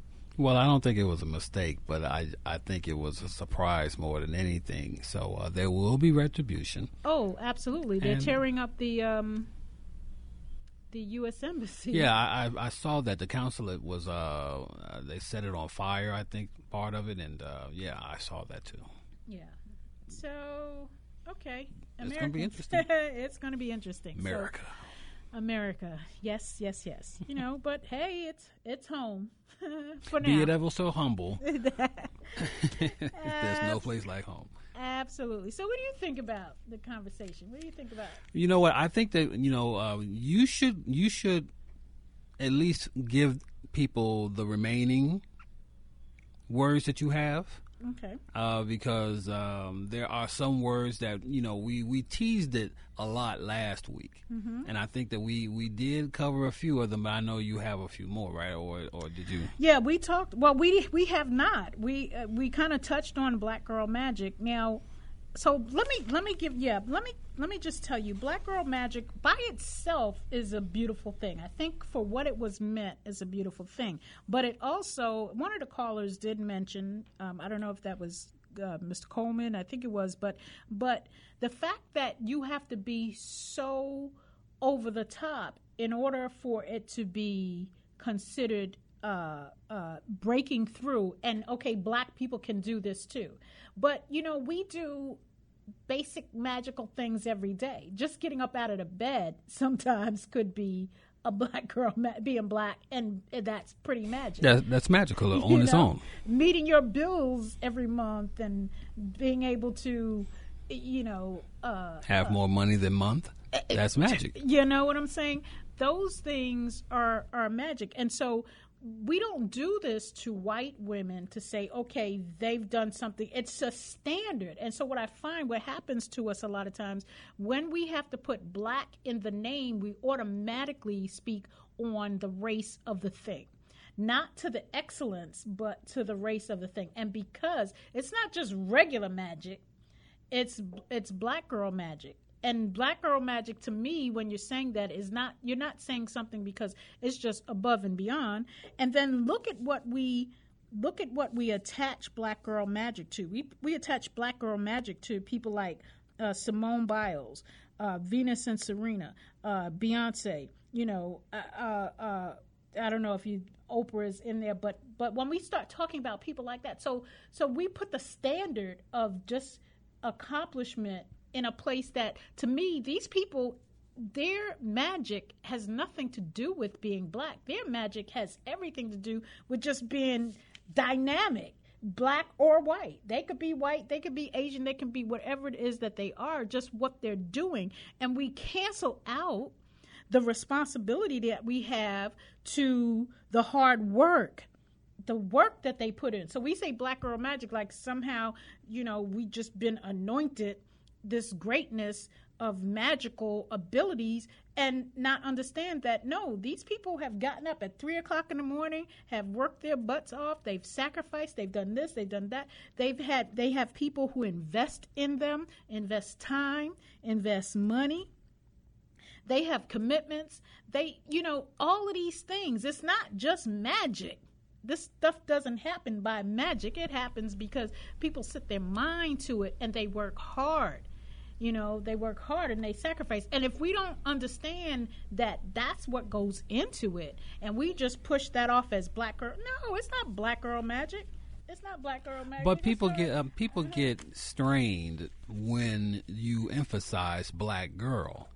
Exactly. And that's where where the problem becomes. Now, I'm not saying that someone could have came out with white girl magic or Asian girl magic or Puerto Rican girl magic, and it would not have been a problem. But it seems to be a problem because now we're emphasizing more than anything that it's black girl magic. Are you emphasizing the black, or are you emphasizing the girl? No, I'm emphasizing the black.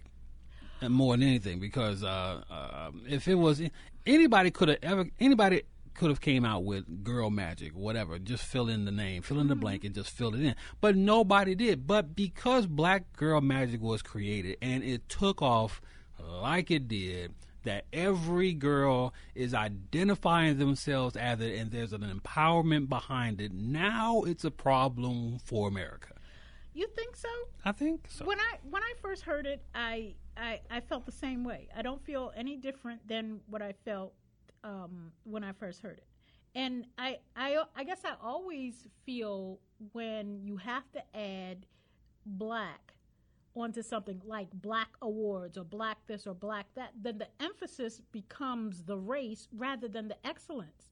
And so the standard, it always feels like you're grading on a curve because you had to say black girl, and not just general magic, everyone else, but to everyone else, but the black people, they identify with it being the black girl part, and the magic has been the same no matter what the ethnicity is. But because it's being emphasized with it being black girl magic, then that's where the problem is. Now I find it good to to find something and identify with it and gather your strength from that phrase. I get it. I understand. Right.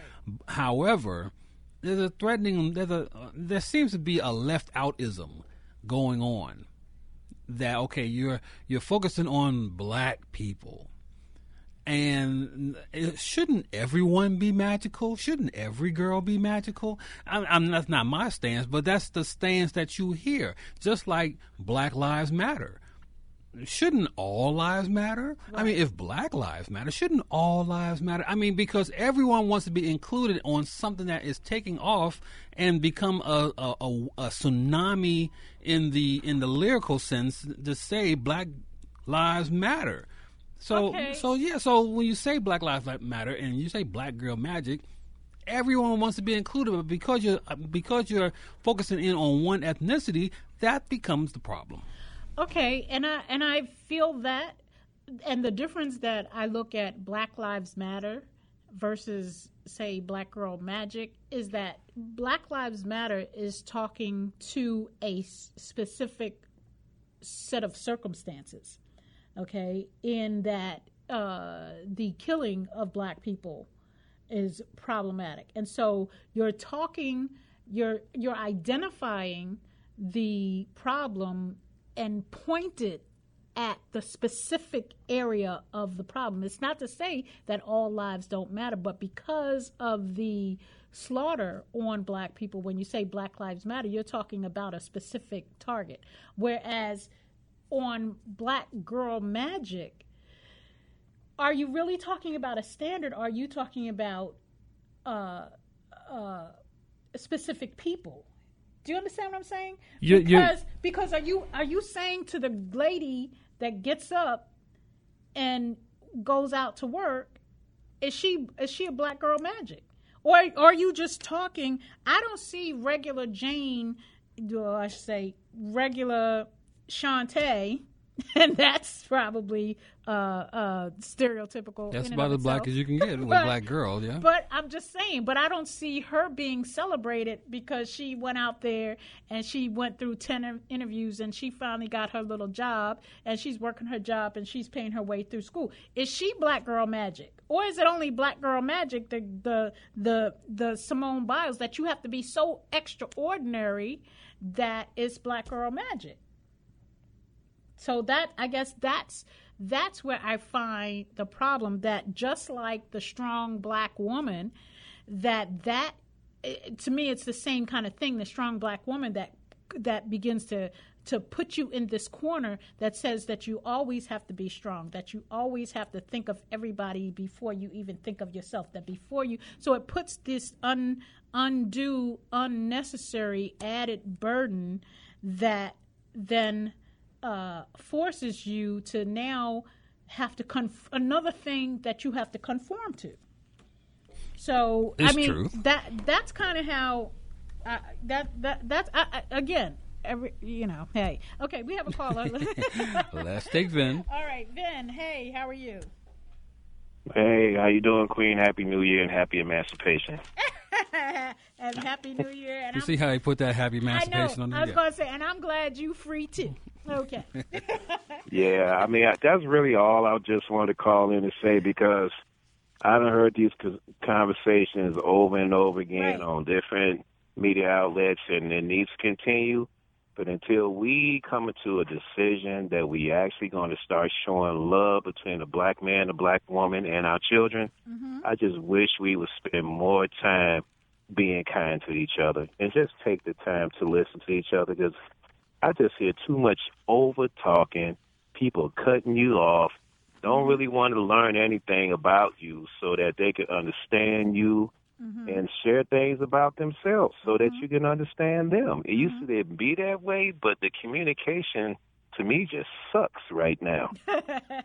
And I guess that's an appropriate word. Okay, and you're right. And I think again, as I was saying, that the dialogue in terms of the specific words that we use, because these words come with a lot of passion.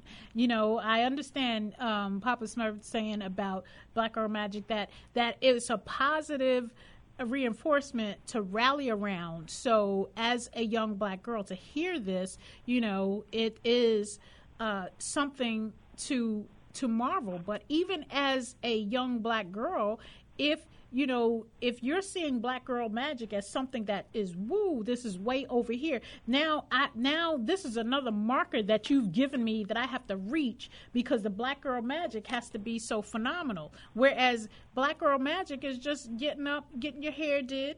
And I'm talking about your natural hair did, go out, and, you know, you don't have to have hair done, nails done, everything done, and all of that stuff, and you're going out, but just living your life, you know. And so there's always this thing for black women, and I would presume even black men, that says that, you know, we have to really make sure that we put out there that spotlight that says, hey, we're good too. And that's how I always feel like it's always this affirmation that we have to have for other people, not for ourselves, to just get a Black Girl Magic or not. You know what? I'm in my struggle, and I face it every day, and I deal with it every day, and I don't need any accolades. I mean, accolades are nice. Okay, recognition is okay, but we still do this, and every day I perform Black Girl Magic every day, you know. So I heard that. I perform magic, period. You know what I'm saying? And I don't have to do no backflips, and if I do, okay, that's even better. But that's not the standard, and that's all I'm saying. That you know, we need to. I'm not going to say what we need, because I don't profess to speak for a whole nation of people, but yeah, that's my take on Black Girl Magic. It's a little more than that. You know me, I'm going to always do some research, give you some facts and figures and stuff for you to look at, but we're going to continue this conversation. Van, thank you so much. I told you the meditation was working. I did do the countdown. I was almost able to count all the way back from 100 to I did get down to around 12 before I had to kind of let my breath go, and I needed to breathe. I needed to breathe. Yeah, me not so lucky. I went down to 97, so I was, what? you know. Yeah. Come on, Papa Smurf, man. 97. I had to let it go. Somebody needs some practice. Okay. It's okay. I mean, sometimes increments is better than nothing. And I really. But I did. Like the first time I did, you know, I had to do the 10 and then breathe, and then 10 and then breathe. And I kept practicing it. So I was really surprised. It didn't work too much for me because I was laying down my pillow top mattress. Oh, Lord. And I had a comforter at the time. He obviously missed a few steps. Yeah. So, you know, no one told me that I had to be sitting up. I had laid down smooth, flat on the mattress. So, you know, I'm gonna be better. I'm gonna do better. Yeah, okay. All righty. I heard that. Well, anyway. Y'all take it. Huh? I was saying anyway, for those who didn't know, no, you should be out of the bed. Okay. At least sitting up. I'm writing all this down. I'm writing it down right now. Sitting up. Okay? Out of the bed. Right. Am I right? Yeah, right. Okay. Anyway, thank you, Vin. Thank you so much. And we're working on that. You know, we're working on that. So loving each other and being more kind. You know, I think when 50 Cent posts on Twitter that's his agenda, to be more kind and use kinder word, then we all need to check ourselves, you know. If it gets to that point, that we all need to check ourselves. So, but anyway, thank you so much, and Happy New Year to you. Thank you. Likewise. All right. Take care. Well, this has been exciting. We have to see how we're going to work the rest of the words because we did have minority, underserved. Oh, that's one. Oh, man. I got a whole page on that one. Underrepresented, wealth gap. And the wealth gap does feed directly into that black and white construct. And it's the reason for the black and white construct. Black Girl Magic we talked about. That's kind of, depending on how you take it, it's a good thing. But we also have to be careful labels that we put on that force us to have to live in a place that we have to conform to it rather than live in it and make it our own. And that's kind of one of those things. Reparations, enslaved, we'll even deal with ADOS. So we're going to I don't want to say have fun with it, but it'll be interesting. And hopefully it changes the conversation. Hopefully it makes you stop and think and consider the words that you are using and to have better, more productive conversations. And when we can do that, then I think we can begin to move forward in this whole process. But anyway, it's been a great Thursday. This is the first Thursday of the year, January. Go January. We've got 5 Thursdays in this month, so I'm excited. Hope you'll join me each Thursday here at 9 p.m. Remember, next week it's Politics and Stuff with Dr. Kate Floros, and we're going to have an excellent time. I know, Papa Smurf, you're going to be joining in this one because there's a lot to be said as we're moving forward. So thank you again for joining me. This is The Late Shift. I'm Inez Kelly. Happy New Year and have a fantastic evening. Take care.